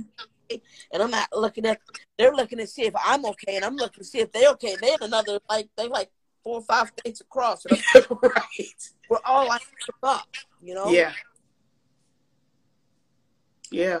It took, and then like when we finally got to Atlanta, I was there for a week, and then I finally was able to get on a flight, and because, you know, my hometown is Springfield, small, so I had to go to St. Louis, and I had to stay there with another friend because like everything was still crazy, you know. And then I think I took a train from St. Louis back home, and I was like, wow. And in that travel time, of course, getting on the plane, scared to death, because after this just happened, and while I was waiting, in the airport to be picked up, I heard on the news that Whitney Houston had died. I mean, she didn't, but because of her appearance on the Michael Jackson stage, the Inquirer and all of the tabloids had said that. So it was just crazy, Jersey girl. She already had once she got over the thing and she was at home in Jersey. So yeah, yep. People didn't understand that aspect of it. But anyway, but it was so, even the ride, usually the ride from New York, used to ride back and forth from New York to Atlanta all the time. But even the ride back home was just different. I don't know, how would you explain that ride? Because I'm like, I was like in a fog. I was in the game. I was just like, I don't even know. How do you? I mean, it was a fog. It was like a bad horror dream that we didn't die at the end of the movie. We got to escape, but look what the heck we went through, and it was still going on. People were still covered in soot. People were still lost. It wasn't over. We were getting out, but it was still moment by moment in real time going on. So of course we were in the fog. It was still happening. Well, you you already know. Once you put your feet under the Margaret Lewis table and eat grits and eggs in the morning, supper at night, that was it. So you had the best mom. She could cook. She made me eat stuff I would never eat. She like, nah, just try that. I'll tell you what it is later. Just try it. If I tell you what it is, you won't eat it. Just eat it. Now I'm gonna tell you what you ate. He was like, number one, where's Wendy's and how far?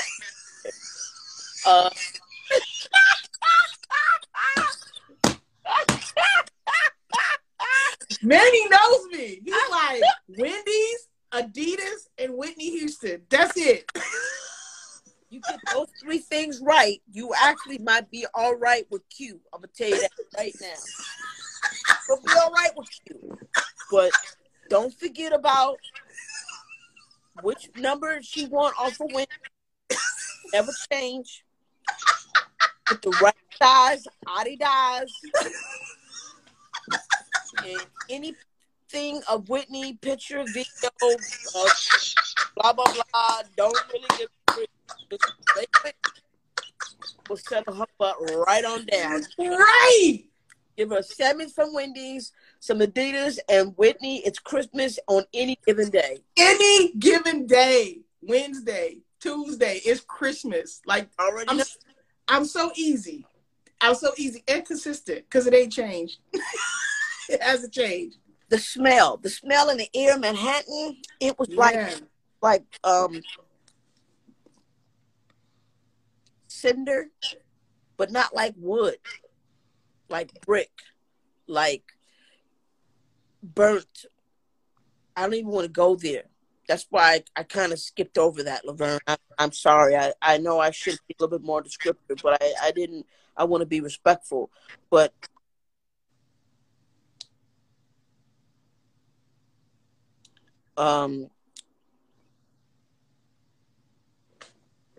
you feel the gravity of that moment, and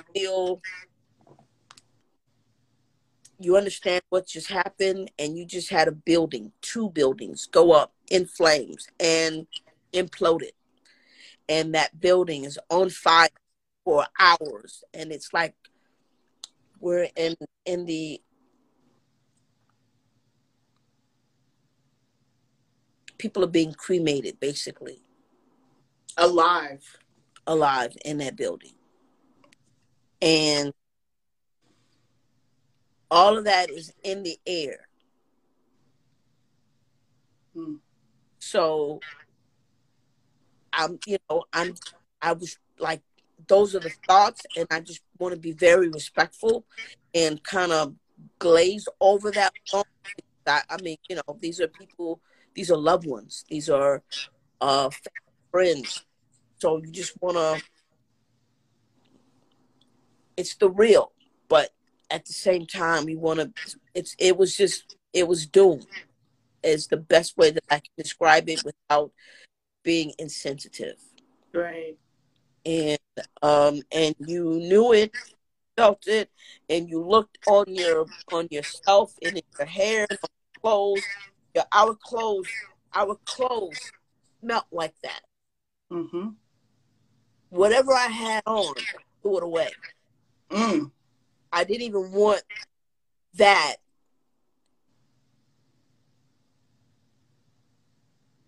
I didn't even want that to stay with me ever, ever, ever, ever. I don't want that smell ever on you. Mm-hmm. Of what that felt like and what that smelled like, and knowing that you're possibly covered in remains. Mm.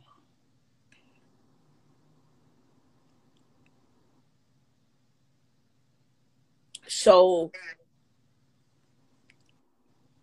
those moments are so super real, and trying to I'm literally seeing that, like right now I'm literally seeing that, and I'm as I scan my face across my room is completely null and void. I'm looking in New York from the street, and I'm visually looking and seeing what's going on and how we look and feel, and covering our mouths and nose as we walk down the street. My brother's got my suitcase, and we're going, you know, to the nearest subway so we can get our connecting subway to get back to Brooklyn. So it's like there's this whole other feeling and vibe that I don't want to even speak on, because it's like a menacing, it's a menacing feeling, and I'm not trying to. I don't want to share that aspect of it, but you know it's real, you know it's there, you know exactly what it is. Everybody, you gotta be like either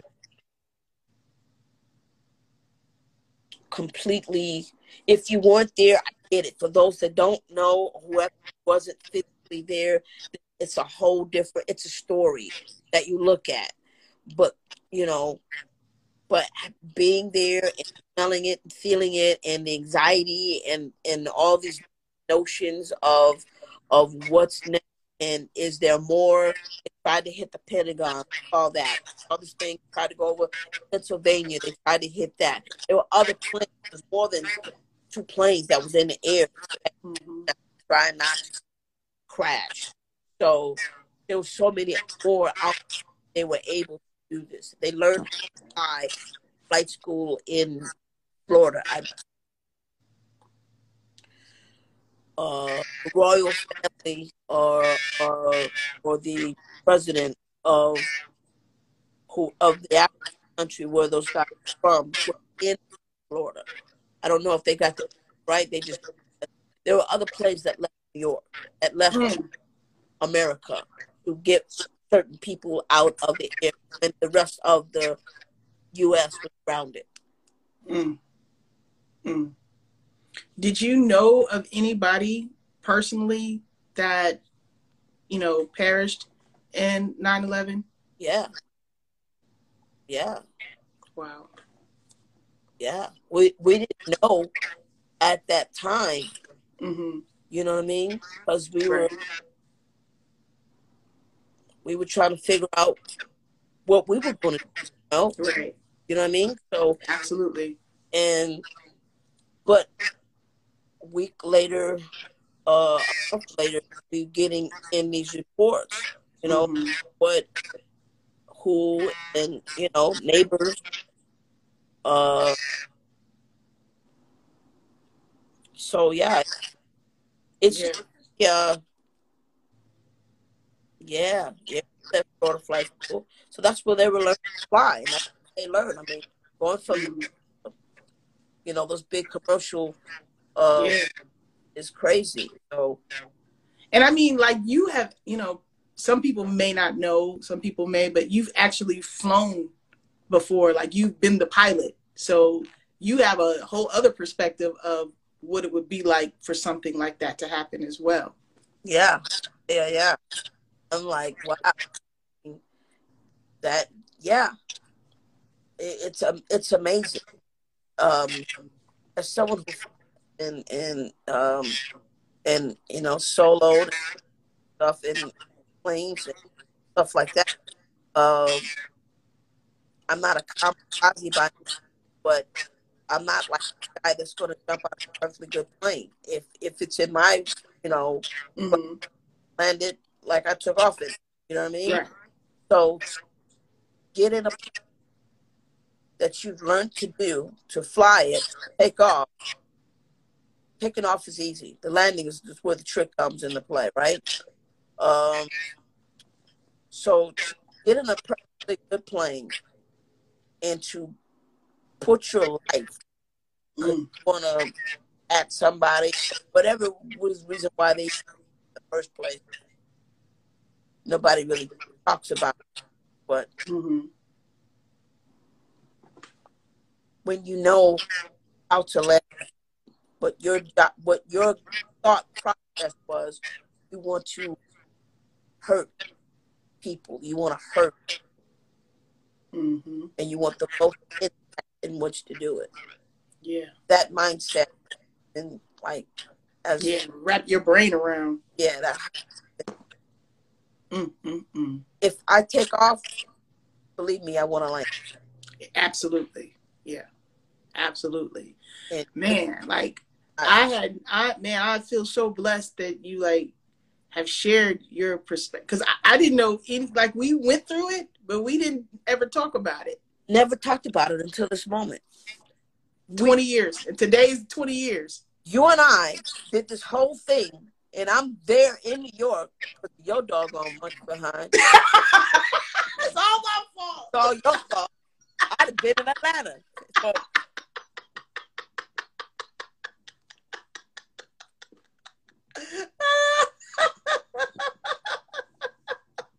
I'd have never even known. You sure would have. But let me tell you, you handled it like a real champ. Like, I mean, I don't know how you can predict somebody could handle something like that, but y'all did. Q, first of all, I love you for that. That just shows you how people are how we hung in there together, and made that the worst possible nightmare that anyone can imagine into. There are other people who have much horrible shit than we do about trying to get out of there. Exactly. Our story sounds like it was a walk in the park. Yep. Mentally, it was exacerbating because we didn't know. We there was no certainty of anything. But the plan was, okay, Brooklyn, mom pick us up, or rent a car and meet us or whatever. Didn't know. I couldn't get a private flight out because all the planes were grounded. Couldn't get a flight out of all the planes were grounded. And it was grounded for like a week or more. Yep. It sure was. Grounded for. Yep. It was. So it was like, what to do? I mean, we still got life still for those that are survivors. We gotta go. We gotta do the next thing, whatever that is. But listen, they swooped us. We got stuck. I think I got in the front seat. I got shotgun. Yeah. Listen, I was just happy to get a ride, okay? I was just happy that we were being hoisted out of there. I got I'm surprised I didn't drive. I think, was it Roscoe or Mom that was driving? Roscoe. Maybe so. I can't remember who was driving. I think But I just know that she was there and lickety, like, man, I couldn't believe how quick she was there.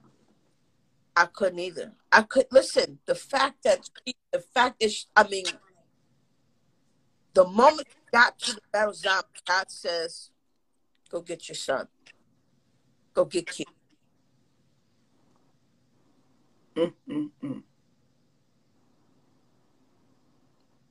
Yes, Laverne, the two King, they definitely, yeah. I would call, I would tell your mom that too. I'd be like, I don't know what you did, but you raised them boys right. I said, they definitely took care of me and I appreciate it, That wasn't nothing to think about. Right. But you say that because you've been you your whole life. You know what I'm saying? There's a whole world out there that don't operate like you. So I have to acknowledge that. And I was so grateful that I have the opportunity to tell your mama that, I mean, so the thought process I have is I'm supposed to tell your mama that you in New York. Say that again. Down too.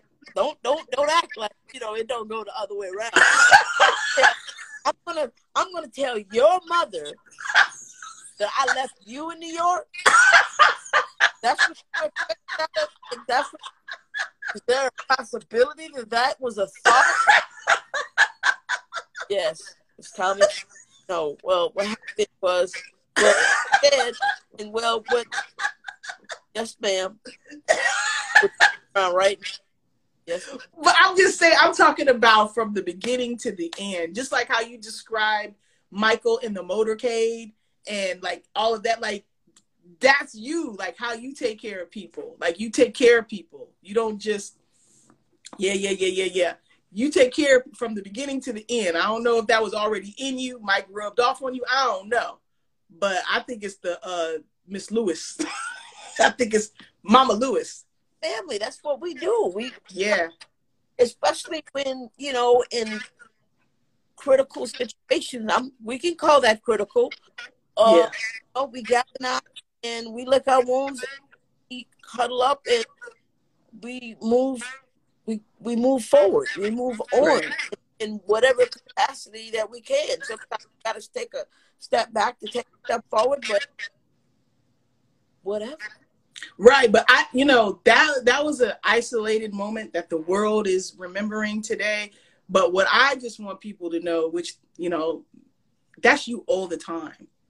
That's you all the time, taking care, being cool, making the front and the back match. Like that's Emmanuel all the time. I wish you were here in Atlanta yesterday. Okay. Oh Lord. I wish. What great moment did you experience? So I missed HBCU night at the Braves last Friday. I missed it. I couldn't go find them, whatever. I couldn't. So, we did what we did. Mm-hmm. I recreated that moment in the box suite. And of course I had suspects. I got dubbed.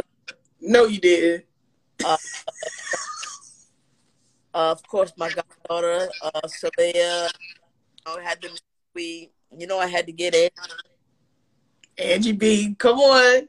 Vicky, you already know. We got Quisa up in there, and then we had the president of the university, Dr. Fred. So we had to get our little alumni vibe situation. Y'all must have had a ball. We did.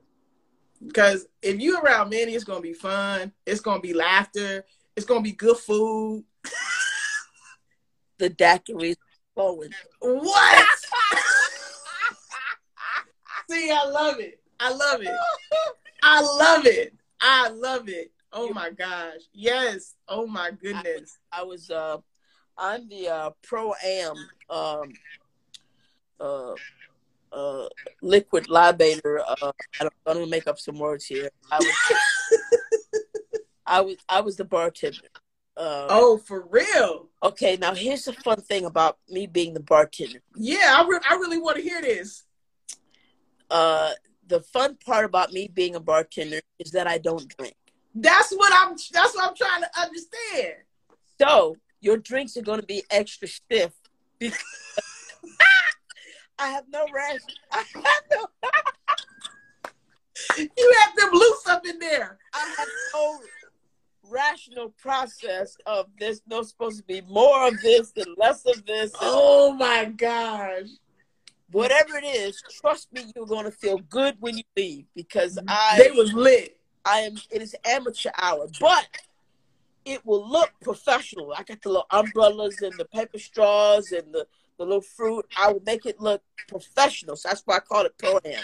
It looks, but the taste, good Lord, boy, to make you stand on your tailbone. Well, wait, what was the drink comments? What were the drink comments?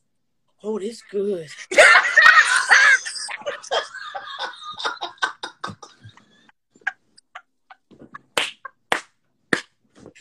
Oh, I love it. I love it. One more now. Give me one more. We got more on that bitch over there. Bring that bitch back over.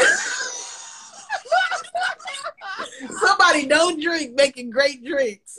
Oh my gosh. I believe it. I believe it. Dude. Y'all don't know, man. Manny got so many skill sets. Like the man fly fishes. He flies planes. He cooks. I love that. I do cook. I love fly fishing. I started that and when I was in where was I? I think I was in Colorado. Yeah. First time I went was in Colorado. And that was for the Special Olympics. I think in the 80s, 88 or something, whenever the Special was. That was my first time fly fishing. You could do that with a fly. I thought that was dope. And you kept it up. Like, yeah, I have, right? In the next room, I'm on fly rod. Working on it. Because I think I seen something where you was in the Bahamas not too long ago. Yes. Big fish. Yeah, we got some big ones out there. We got big mahi. We got some big what's bass fish? I can't even think what the name of the one was, but yeah, big boys out of Nassau, yeah. Nassau and all the and Exuma and all that stuff. Yeah, I was like, I ain't even seen these kind of fish ever. Even like the kind of fish that I was like, they need to go back in the water. They look very exotic. Listen. Do y'all eat them or you throw them back? Do you throw them back? We eat them.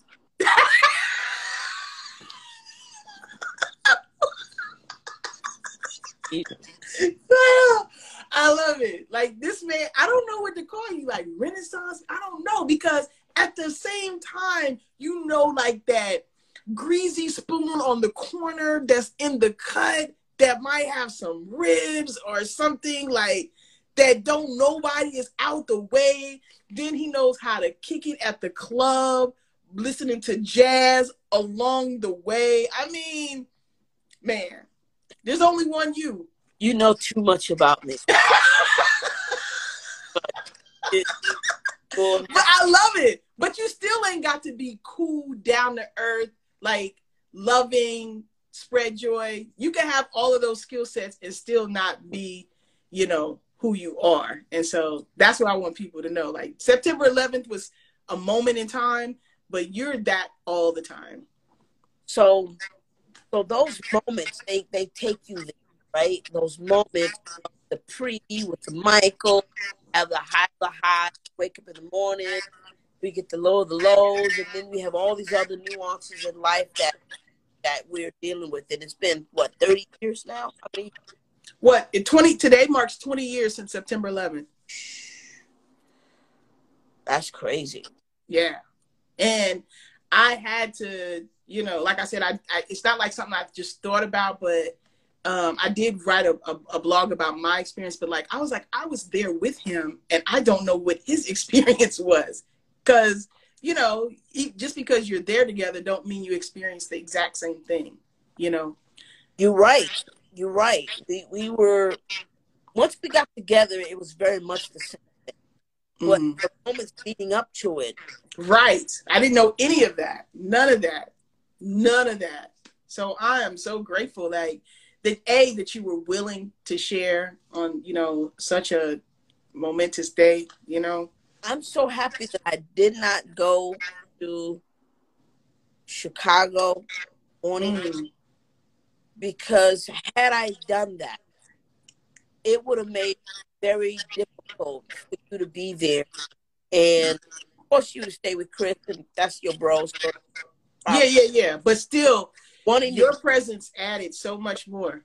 It's great being with us and with my mom, and you know, you part of the family and all, but it's another thing to, when you got home, you got that extra hug too. You know, yeah. You know, you want that same hug that, you know, that was waiting for you on the other side, and she want to touch you and make right, whatever, hey, your hand, wrist, or whatever. No, like, you know how parents, you know, are. So yeah, so it's, I don't know. I don't even ever think of myself in what I do and my things I enjoy and how, whatever. My sister lovingly calls me E/. So that was the nickname / rap name I would give myself, because she says you do so many things. So you're Slash, you know, you cook, you chef / pilot / seriously, actor / entrepreneur / or whatever calls me / when she talks about whatever. So I don't even name it. I, you know, or think of it, to be honest. You know, we're always in the moment. You know that. Yeah, well, I know that because of you, because you are in the moment type of dude, but you be in the moment at the box suite of a football game. Like, you be in the moment in the Nassau, Bahamas fly fishing. You be in the moment flying above your house in a plane.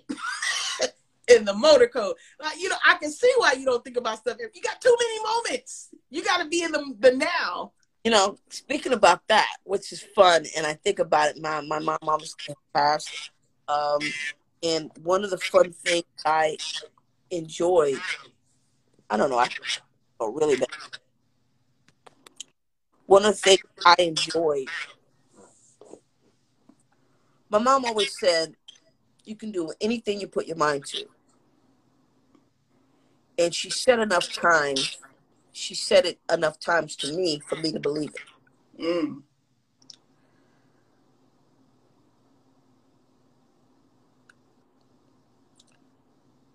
So I would challenge myself to find out how true that is.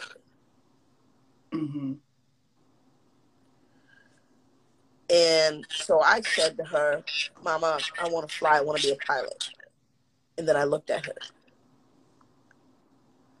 because she said I can do anything I put my mind to. Yeah. So now I'm telling you I want to be a pilot. And I know in your head, she's thinking, oh, hell no. Right. Right? Right. But now I'm challenging you.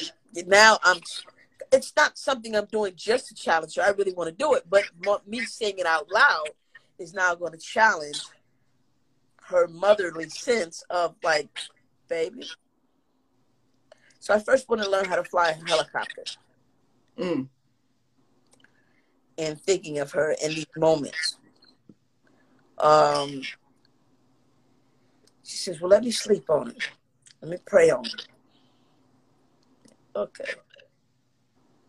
A week later, you finish sleeping and praying on it.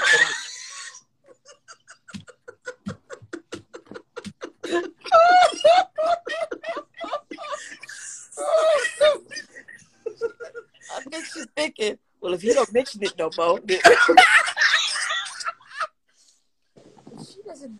he doesn't, oh my God. But that was not the case, because you was going to mention it again. Oh, heck yeah. I was serious. I was, yeah. Yeah. Yeah. So I mentioned it to her again. Mom, I'll tell you what.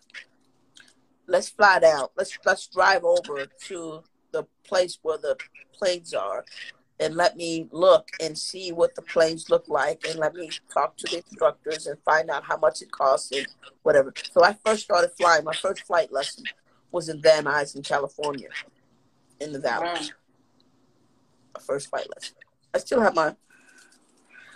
Let me show you something. I've never shown anybody this before. Okay, hold on. We got a bunch of exclusives in this conversation. Manny.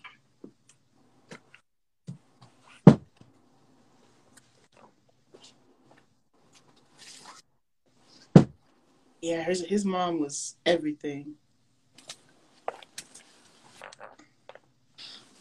So, this is my flight bag. Nice. For my little Cessna here, okay? Is that a book, How You Fly? This is the operator manual of the Cessna that I was flying.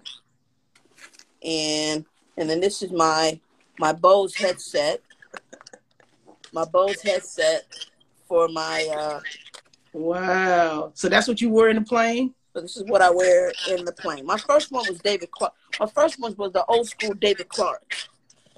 I don't know where I put that. It's around here somewhere. But then I had to move up to the Bose.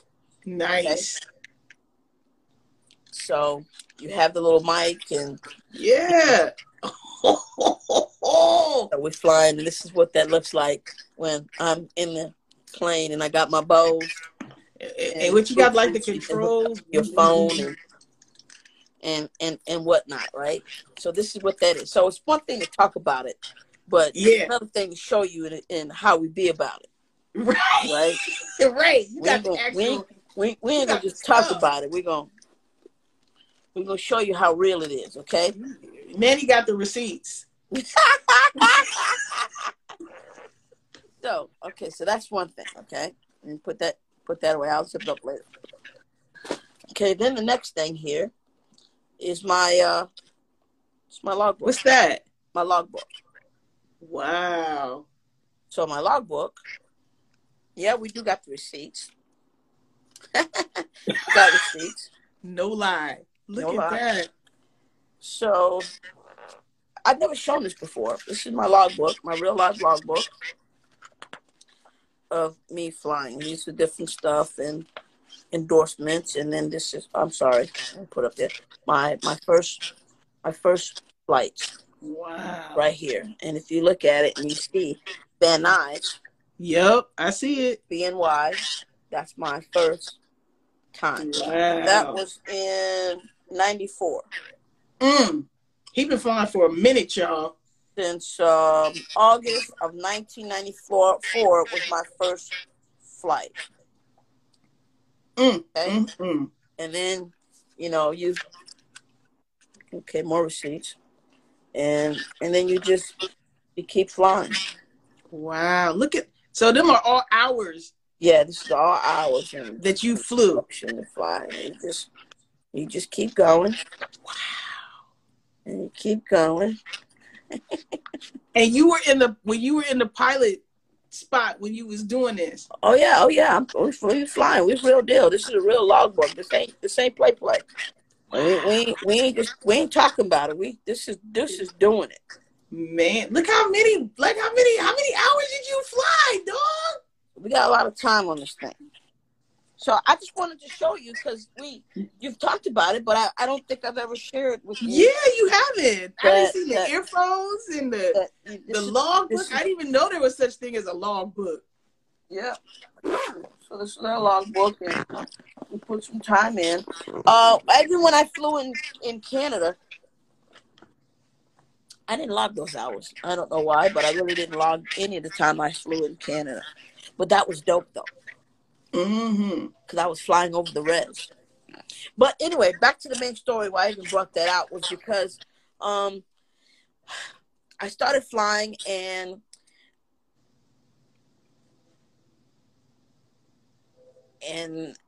it's a great feeling when your mom tells you can do whatever you want, and you know, in reason, of course. And so I would always come from the airport, and I would take off, and I would come straight to the house, and I would do like donuts in the air and around the house, and I would just keep one that wing dip down like that, and I would just like you know how the birds fly like that, and they kind of fly in a circle, and I would always do that and fly around and like on a point. You pick a point, and then you fly. The whole plane flies around that point, and the head kind of stays right there on it like that. And so I would do that just to let mom know, you know, it's just me. What was her reaction? Mom. She would come outside. God, it's like a Forrest Gump moment.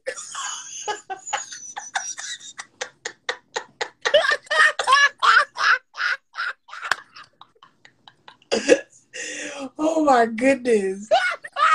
I'm so happy she let you. Like you eventually you got your way. So I don't know why I didn't do it then, but so I eventually got me a ground radio. So I should have given her my radio. So this is the radio that we can communicate with for weather and for the other planes or whatever when you're on the ground or listen to calls or whatever. Sometimes we'll go to different air shows or you know, we're just chilling in the car watching. I love the planes. We have like this over here at Falcon Field. We'll have some planes. They're doing like 7 or 8 planes, and they're doing formations and stuff at the airport. And so we can just turn it on and listen and hear what they're saying. They're breaking off, doing these maneuvers, and it's kind of dope. And I should have just given her the radio, and we can at least had a quick moment of, "Hey, Mom, how you doing? I know, what's conversation. for lunch? What's for dinner? You know, you need me to bring anything from the grocery store on the way back here? Or, you know, just some dumb stuff, right?" Because, you know, that's what you do, right? So oh my God. Here's a fun moment. I know this got nothing to do with 9/11 or the yeah. But you listen, but you gave. You already gave. You already gave what it's supposed to have given. So the first time, I soloed, well, I'd already been ready. My teacher said I was ready to solo like a week ago, right? And I'm like, no, I'm not ready yet. I'm not ready. So, so I'm like, sure about that? Like, for real? So he's like, yes, I'm gonna get out the plane right now. No, you're not getting out right now. No, I'm talking about when you land. I'm gonna get out the plane, and then you're gonna go around. Okay, so this is what you got to do. Okay, I'm gonna get out the plane, and then you're gonna, you know, take off. You know, go taxi to the thing, take off, and you're gonna do 3 landings at a full stop. Like each landing, you do a full stop, and then that's your solo, right? And you got to go around the pattern, right? And I'm like, well, you don't understand. That just don't happen like that for us, all right? So my people got to be here, all right? Because they're never going to believe this. Right. Okay? They're never going to believe this. I need to show my people what you're saying and what you're talking about. It's one thing saying, yeah, I just soloed the other day. And even though they would, you know, they really can't ever say to Manny, yeah, you tell a story, because they know we do some pretty awesome, crazy stuff, right? But to see it, it's got to be an inclusion thing. You just can't just like do this and not include your family on monumental moments such as this. So I told my mom and them, I told my sister and them, I told my cousin and them, like, you know, in the South, that's how we talk about the mom and them. So, right. We're in the ATL. I'm sorry. We'll get back to the Brooklyn lingo in a minute. But we're in the ATL, shouted. So we're gonna Atlanta. We're gonna embrace that for a moment, okay? Absolutely. So they showed up. The family, my niece, my sister, and everybody showed up at the airport. Mm-hmm.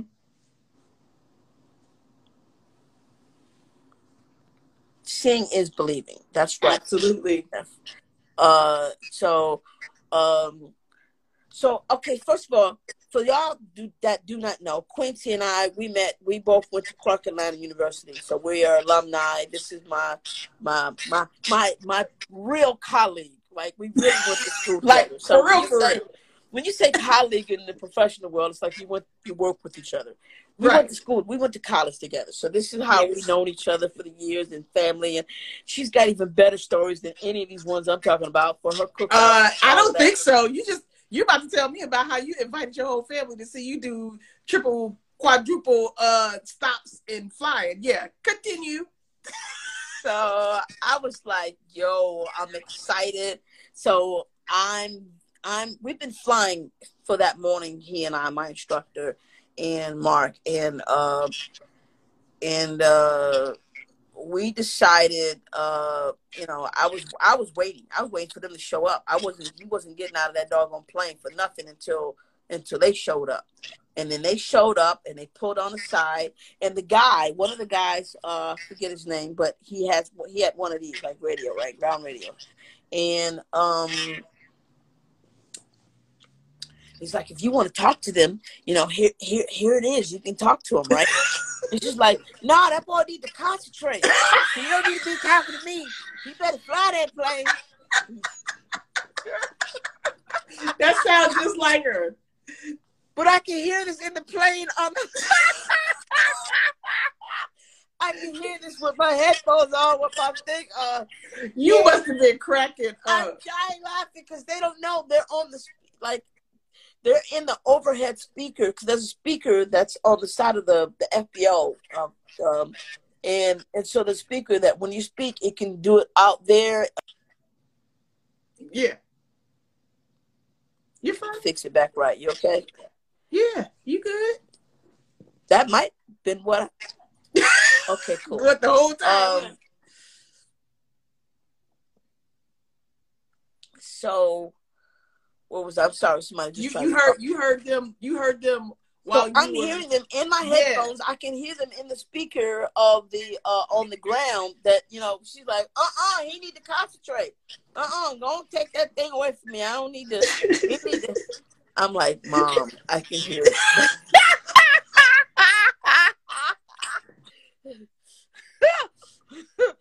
She's oh God. Grabbed the thing from him. She's like, you better concentrate and get on back down here, okay? Okay, Mom.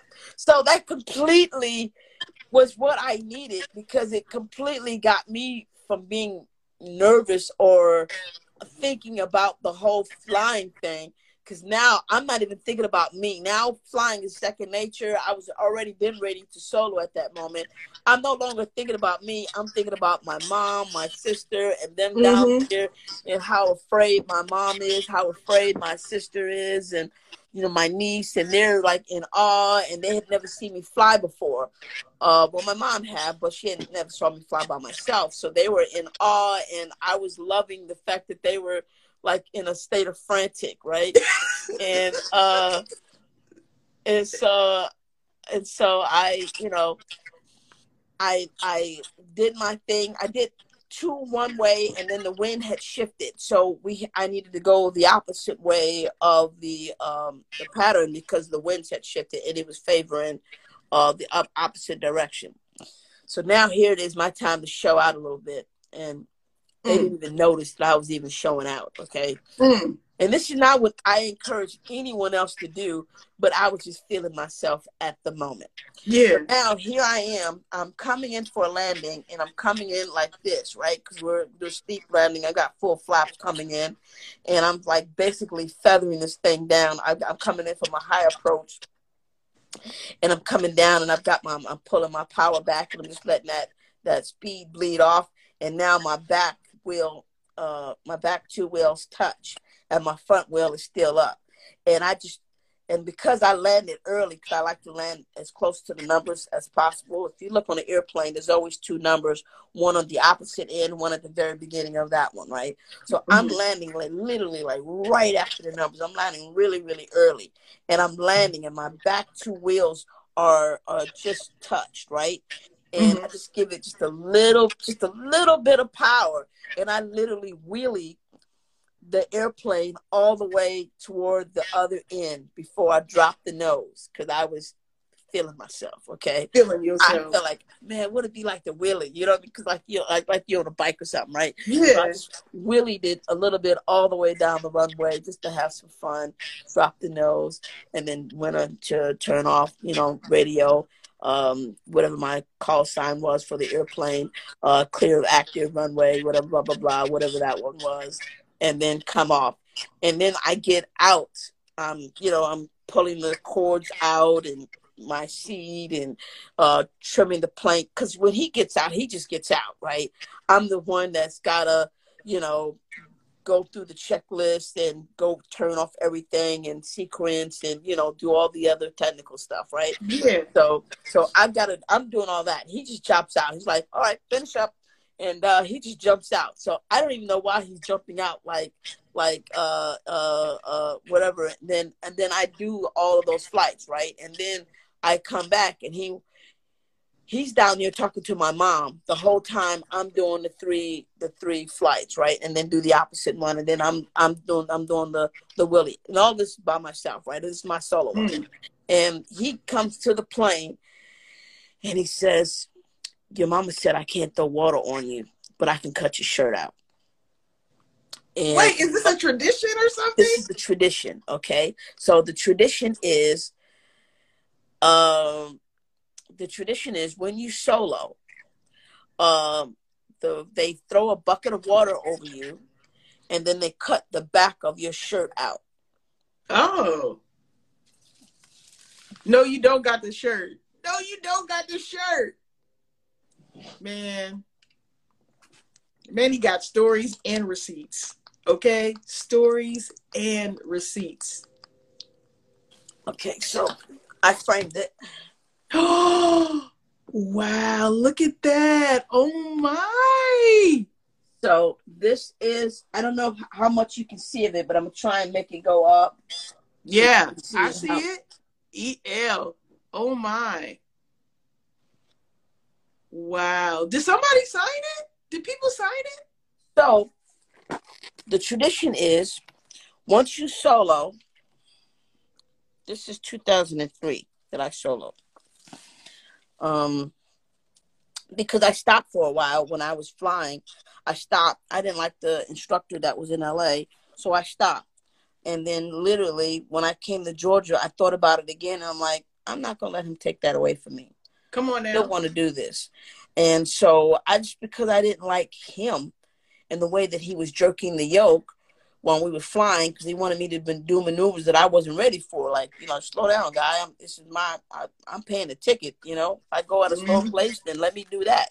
Because it was probably, flying for me was a fear, but at the same time, something I've always wanted to do. So I was battling both things. I'm not fearful of it anymore, but you have to respect it. Right. So when I started back up, I started back in Atlanta and off of Tara Field, well, Atlanta's Motor Speedway now. But so what you do with this, I had everybody that was there who witnessed it to sign it. Wow. And that's dope. What was amazing, what I didn't know is that, normally the instructor only signs it.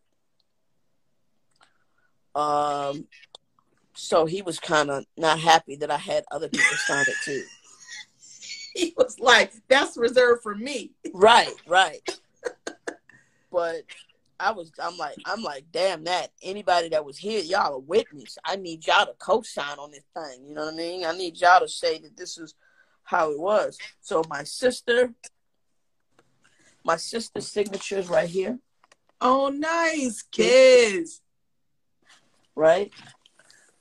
I mean, it's my shirt. It's yours. It's coming home with me. Thank you.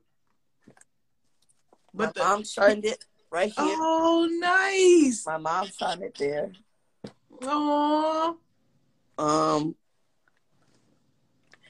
then, so this airplane, let me see. So I landed, I think the last thing I landed was on 24, and the wing number of it. So yeah, I had family and friends that was there to sign off on it. It was Hawaiian Day. And so normally on that day, every Wednesday on Hawaiian Day, that you wear a Hawaiian shirt. So that's why the shirt. I had a shirt, a T-shirt that I was going to, when I landed the second time, I was going to take off this and put on this because this is one of my favorite shirts. But I'm glad I didn't do that. And even though I like the shirt very much and I hate it being ruined, but I'm glad I did it because it really makes me remember this moment on what day it was, because it was the day that, you know, everybody wore their Hawaiian shirts on Wednesdays or whatever. And so it says first solo. I don't know if you can see that. It says first solo. Yeah, I see it. Nice, Emmanuel. So what did they think? What did your mom think when you finally landed? They didn't let you throw no water on her, baby, but your shirt got cut, but what did they think about what they actually witnessed? That's a great question. They were just very surprised. She was in awe. She was shocked. She was like, you know, you can't underestimate this guy. You can't you know, she was just like, she was in awe. She was just like, I can't believe my baby. In her mind, it wasn't Emmanuel Lewis doing it. It's my baby doing it. Yes, right? That's what I'm saying. So she was thinking, my baby's in the air, you know, and I'm the youngest of the group, right? I'm the baby boy. So it's like, my baby's in the air. I want him to be safe and land. And I'm guarantee you all she was doing down there was praying. Praying. You know, I got to pray, mama, you know what I mean? So she was praying and binding the devil and you know, doing, you know, holding that cloth and, you know, doing what church folk do, you know what I mean? So she was happy. She was happy to see her baby land. Finally, God, she was very happy. I was happy, and there's no, when you're doing something significant, you know, you want your loved ones around you. You know what I mean? And to do it, and you know, to do it and no one be there, it's like probably one of the most loneliest feeling in the world, to do something dope and then nobody, you know, for those that you do exactly for yourself, and that was for me. But you know, come on, this is like, black people don't do that, you know. Thank you. And you from Brooklyn and all that, but you know, come on, it wasn't like I didn't know any other black pilots. I'm just gonna keep it a buck. I didn't know on that day, at that moment, I didn't know any black pilot friend. I didn't know any black pilot person that I knew that would say, you know what, let me take you for a spin. Let's go up in my plane and let me show you that. Now, I've been on private jets, don't get me wrong, but I'd never had been had that experience with a person of color to make that a realization from a brother from the hood. You know what I mean? Like, I keep it really, really real. That's why I always say I'm from Bed-Stuy. It's not so much just the pounding on the chest. It's like, it's the remembering where you come from. You remember, I come from, you know, projects. I come from Lafayette Gardens. I come from Bed-Stuy. People don't become pilots. You know what I mean? People don't have the best of the best. They're not aspiring to do the greatest thing. You're aspiring just to get out. You're aspiring to live. You're aspiring to, you know, make it to the next week. You're aspiring for the low hanging fruit. Right. So to meet and greet people and do these other things, it's still, I don't take those events that I get a chance to do, like, at that time with Mike, you don't really take it for granted that much, because, it's like Biggie, it was all a dream. You know what I mean? You don't really, you don't Yeah. think that you think it's gonna leave at any given moment. You don't think that it's gonna last forever. You think that you're gonna savor this moment right now. And because, if it's taken away, I'll have that memory forever. And so it's a different vibe. So I say that. I say I'm from Brooklyn because it's like you remember the concrete jungle, you know what I mean? That you come from, and those are not options that's handed to little Black boys and little Black girls or little Hispanic boys and little Hispanic girls. You don't get that. Those are my neighbors. Those are the people who were my next door here and my next door there. You know what I mean? It was a high rise when we moved in there. It was a projects when I moved out. You feel me? Yeah. So yeah, so that's just I don't know. No, that's the reality. So is the first Black pilot experience of meeting somebody who you knew very well who flew a plane was looking in the mirror? Yeah. That's dope. So you didn't see it, but you became it. Right. I mean, the model for 100 Black men is what you see is what you will be. That's the motto for 100 Black men of America. I love that. And you live that.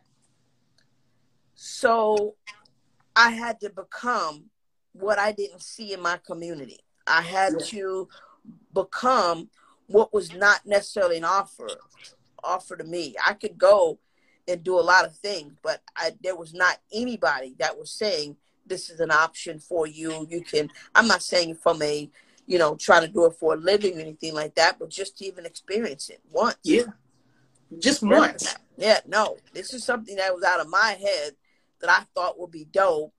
That I'm like, because I have remote control helicopters all the time, right? And I was like, man, it would be dope to actually be in this helicopter, not from on the ground making it go up, but to be in there and making it go up, or where I want to go and land where I wanted to land and do that. So so afterwards I started to learn about the slugs, and I started to learn about all these other organizations where you have different people to fly. Wait, what is slugs? What is slugs? What is that? So slugs was right here in Atlanta, and it was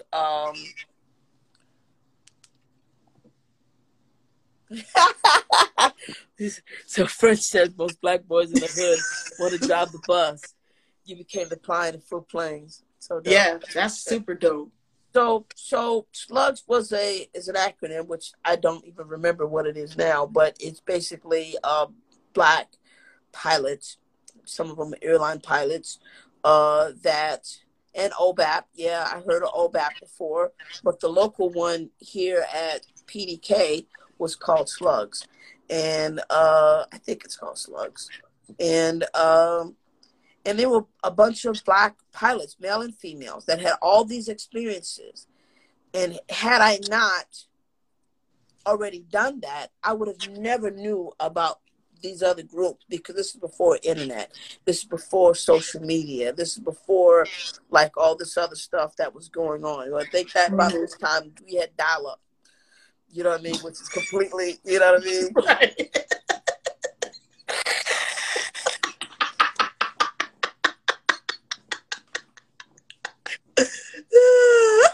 You got mail. AOL, boy, I swear those days are crazy. Well, I'm just so glad, just that you showed us all of that, the log, because, it makes it real for others too. You know what I mean? It makes it real for other people. And then when you break it down, I'm from Brooklyn, and not to boast, but just from, was the starting point, and look where I went. Yeah. Yeah. So So it was definitely, all these moments, and you think about, and it just ties to the family unit, you know what I mean? And how I equate it in my head. And I know it sounds so much different from everything else, but it's these moments that we cherish with family and, bringing folks together. And that moment when they drove in from Georgia to New York to come and get us. And all those moments start to collide on when those moments when the family got together, and there was something beautiful that was going to happen after all of that, and all these great nuances that we were able to have with one another. And I think about that moment, and having mom, and she's been gone for 6 years now, and I still talk to her as if she's here, because I can always hear her words of wisdom, and I can always, the other day I got a cheese Danish, because I was thinking of her, you know what I mean? Or I would do something that she would do, because, it's like a connection, right? Yeah. So I would go to my brother and I'd be like, all right, I'm done with my memory.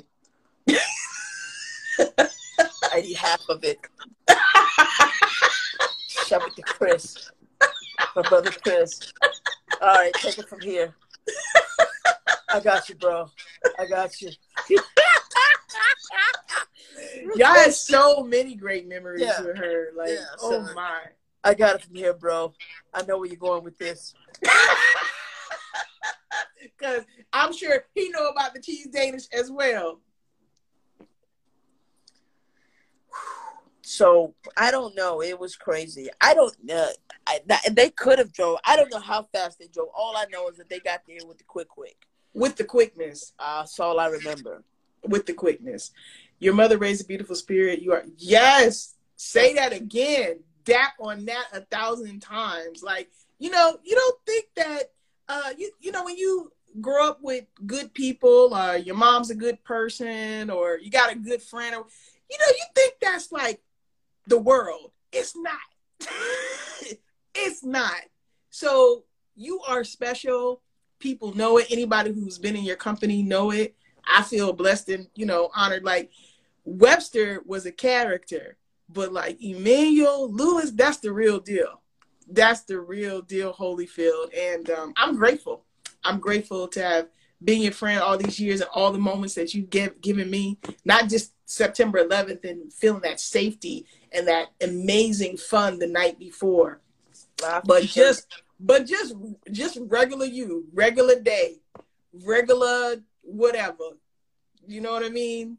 One of a kind. Spaghetti, ice cream, and chicken legs. Come on now. But not just barbecue. Some people just barbecue.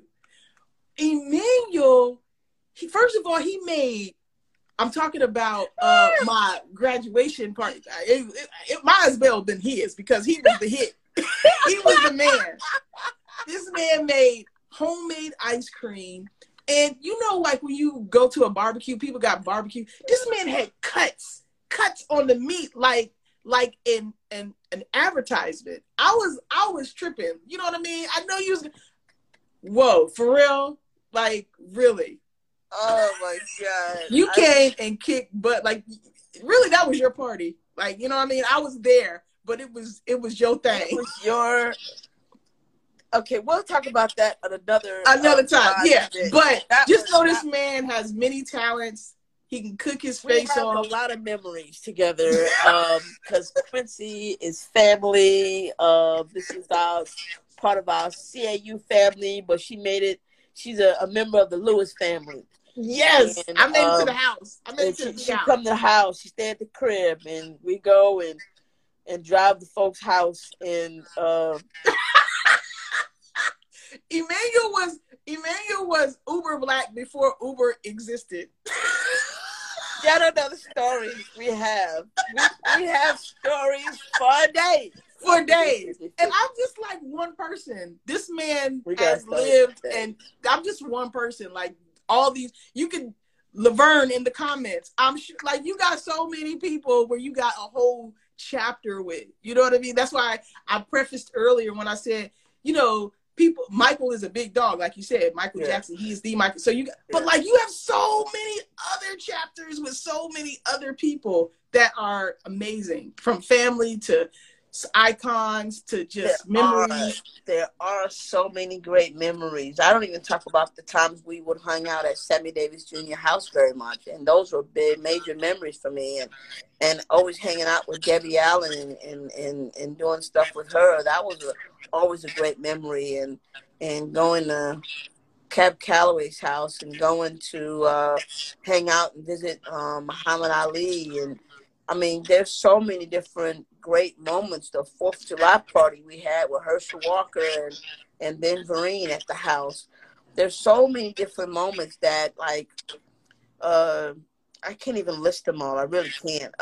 There's just ones that just rise to the top. But there's so many great memories that's there that we don't really communicate much about. But it's always there are a lot of other stuff. Will you ever write a book? It's hard. Yeah, it's hard. Number one, there's so much stuff that happened. I don't even know how to condense it. I don't know what matters to other people, right? So what is it that they want to hear? I'd have to get, I guess, with an editor. But I would have to find out what it is that matters to them from the stuff, because what matters to me and what matters to the masses might be different. I'm very protective of the people I know, my relationships, and I'm very private. So that's very difficult. So I don't know. My thought would be, yes, that would be a great answer. The reality, probably hell no. Gotcha.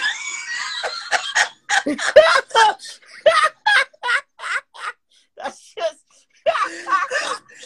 look. He keeping it all the way real with y'all. Okay, I love it. You know what I mean? I love it. That is. Oh my God! If you understand how real that moment is, right there. Yeah, I believe it. It sound that it came from the heart of truth. Really. There are other things that I could possibly write about, but you know, there are these new chapters that we're doing. We might be able to write about those things, elements of reflections of the past, and how those things created the person who I am today, and what we're able to accomplish now because of what took place before. And you know, basically the sum of all of who we are, I think is dope. I saw that, Frank. He says I can make a mean peanut butter and jelly. I saw that. All right. Yeah, y'all don't even know. This brother can really, really cook. Like it's not even a joke. Like listen, and not just desserts, like main course, seafood, gumbo. Like seriously, where does it stop, man? See, they don't know, and they have not seen what you have seen firsthand, because I think I came to your house with some plastic Tupperware of some chicken I had marinated the night before. That's how I entered your house. And I think I did the majority of the cooking at your house. Yeah, you did. Your apartment. Yeah. And so you saw it firsthand of what that was and how we got down. So it's very fun. I don't cook every day. I don't. No, I'm just talking about the ability. Just like you probably don't fly every day, but the ability, the logs, the receipts, that, you know what I'm saying? You ain't got to do nothing every day. You know, the ability, well, you know what, listen, I'm a mama's boy, not to the day she died, but to the day I died. Come on now. And I learned from my mama, I learned from my grandmother, I learned from my great-grandmother. My siblings didn't really take up cooking to that degree, and I was kind of stuck in the house. So if you're stuck in the house, if something starts smelling good, you want to figure out how do you recreate that if it ain't there. You know what I mean? Right. And so that's what that moment came from. I was always stuck in the house. I could not really go out and play. I had a professional career. I can't be on the playground and scuff up my arm and leg, and I've got to go tape the next day. So it wasn't, you know, those kind of things that I could do. So it was. But you didn't have to be. But you didn't have to be good at it. That is my point. You could have did it. What up, son? You didn't have to be good at it. That's what I'm saying. No. See, my mama was awesome at cooking. Okay, Amen. She was awesome at cooking. You know that firsthand. But my grandmama, I can't even imagine. My mama. What? Okay, and my great grandmother, who lived with us in LA and in Atlanta. She can set both of them down and give them both another lesson. Wow. You know what I mean? My great grandmother was that bad. She was she was born in Effingham, South Carolina. She was a Southern gal. My mama was from Virginia, Southern girl. So even though I'm from up top, I was learning. Your roots are. My roots are from the South. The South. That's why it's so comfortable for me to be in Georgia, because my father's from Charleston, my grandmother's from Effingham, so there's a lot of, you know, Southern native roots in my family.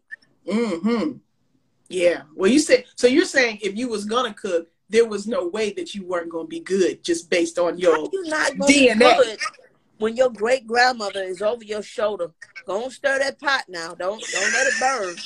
How you gonna cook? Taste a little bit of that. It needs a little bit more cumin. It needs a little more pepper. You know, when your great grandmother is tasting your food, and you can't help it. And then I have this great memory of taste. So if I taste it, then I could come back to it. And so that's what she taught me. She taught me how to know what's right or wrong with it by tasting it. Yeah. And my grandmother never measured anything. My great grandmother, she never measured anything. She used her hand like this. She would use her hand. And she would put the salt in it or the sugar in it or the whatever, and she would dump it, and she knew exactly.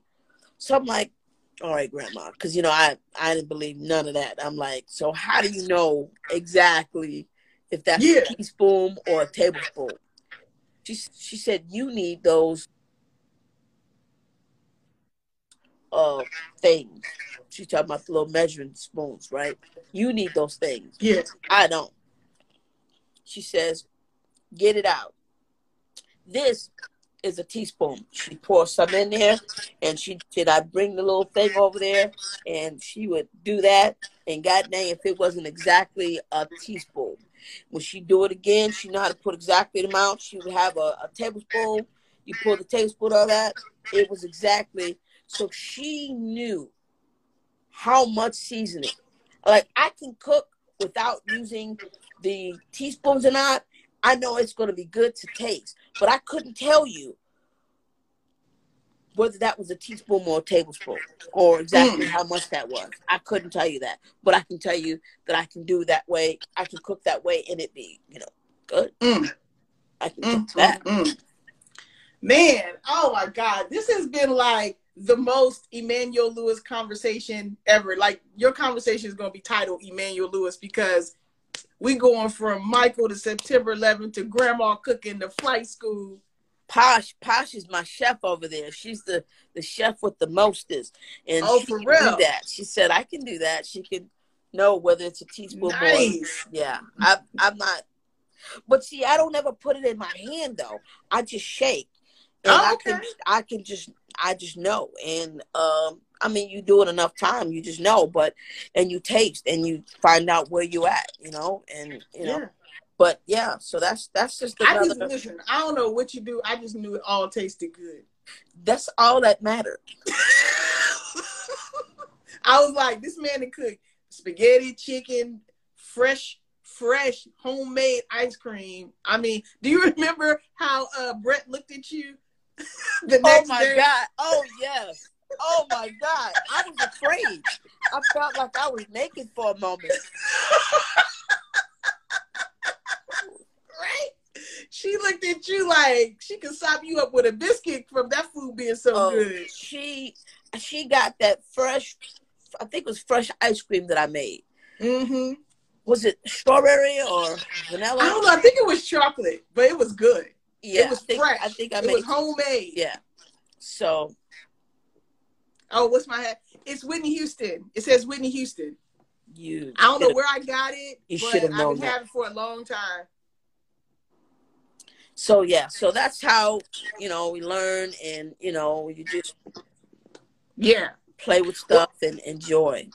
Well, I want to bring it all because you got a game to go to. This man, like, I don't want to be eating. He got to go. That's true. In an hour. Okay, so I had to swap my schedule because I realized that 4:00 was supposed to be our first home game for Clark, and so I had a double thing today, so I can't go to that one.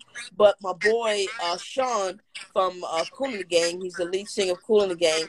We're going to the Home Depot, and I gotta hang out with him because they're the Johnny Gill, Kool and the Gang, Frankie Beverly, and who's the last group? One more group is performing. The Brothers. Whispers. See, I'm going backstage to hang out with them today. Right now, in an hour. I gotta meet him in an hour. That's what I'm talking about. Blocks. A whole nother chapter is today. Yeah. September 11th. You make it a whole new chapter today. You just said Kool and the Gang, Johnny Gill, The Whispers, classic.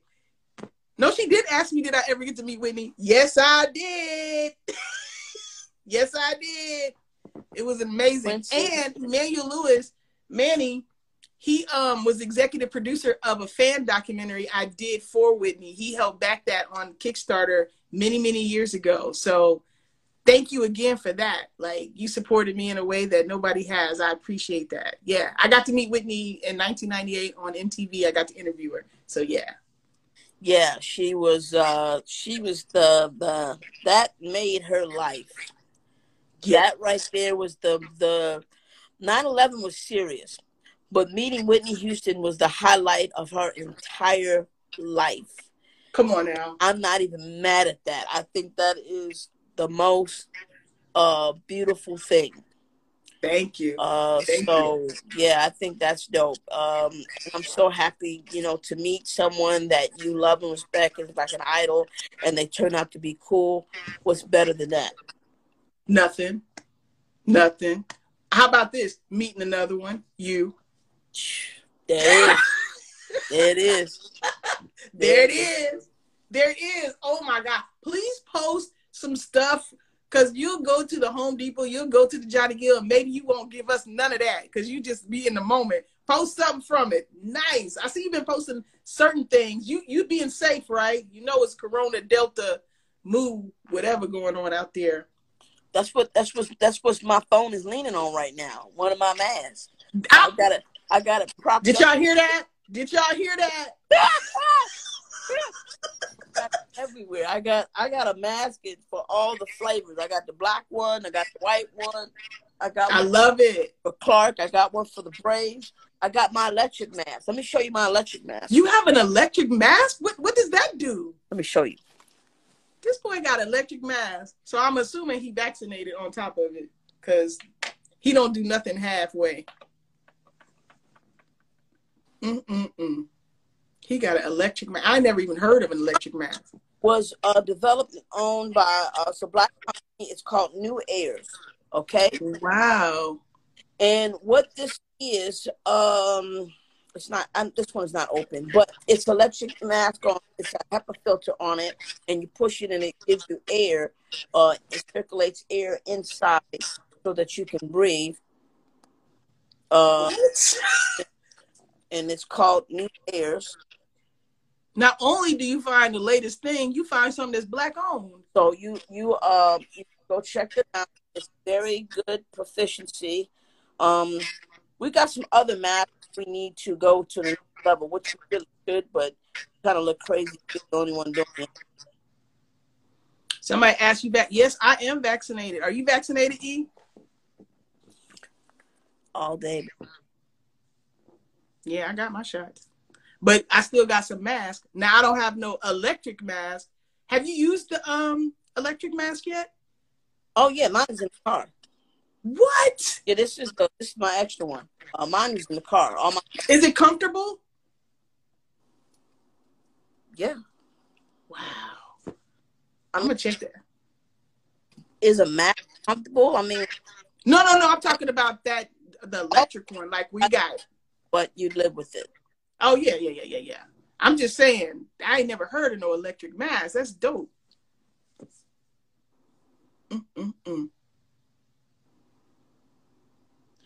No, you have to buy this online. So, I don't know if you can get that barcode right. Like that. Yeah, nice. I'm gonna check that out. That's a good gift. That's a good gift. Man, we didn't span you, like you said, oh, I got a football. I switched that. I'm be hanging out with Cool in the gang. I love it.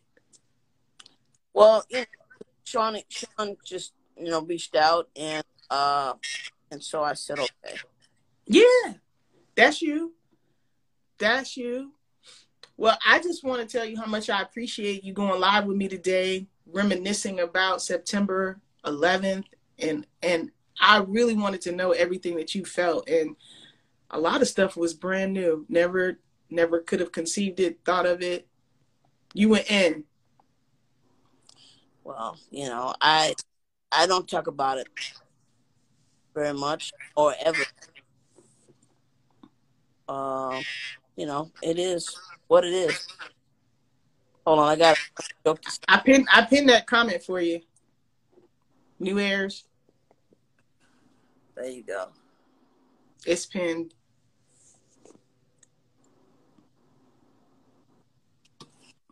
Okay. Final words, Manny. Final words about September 11th. Final words about, life lessons that you learned. Leave us with some Manny wisdom.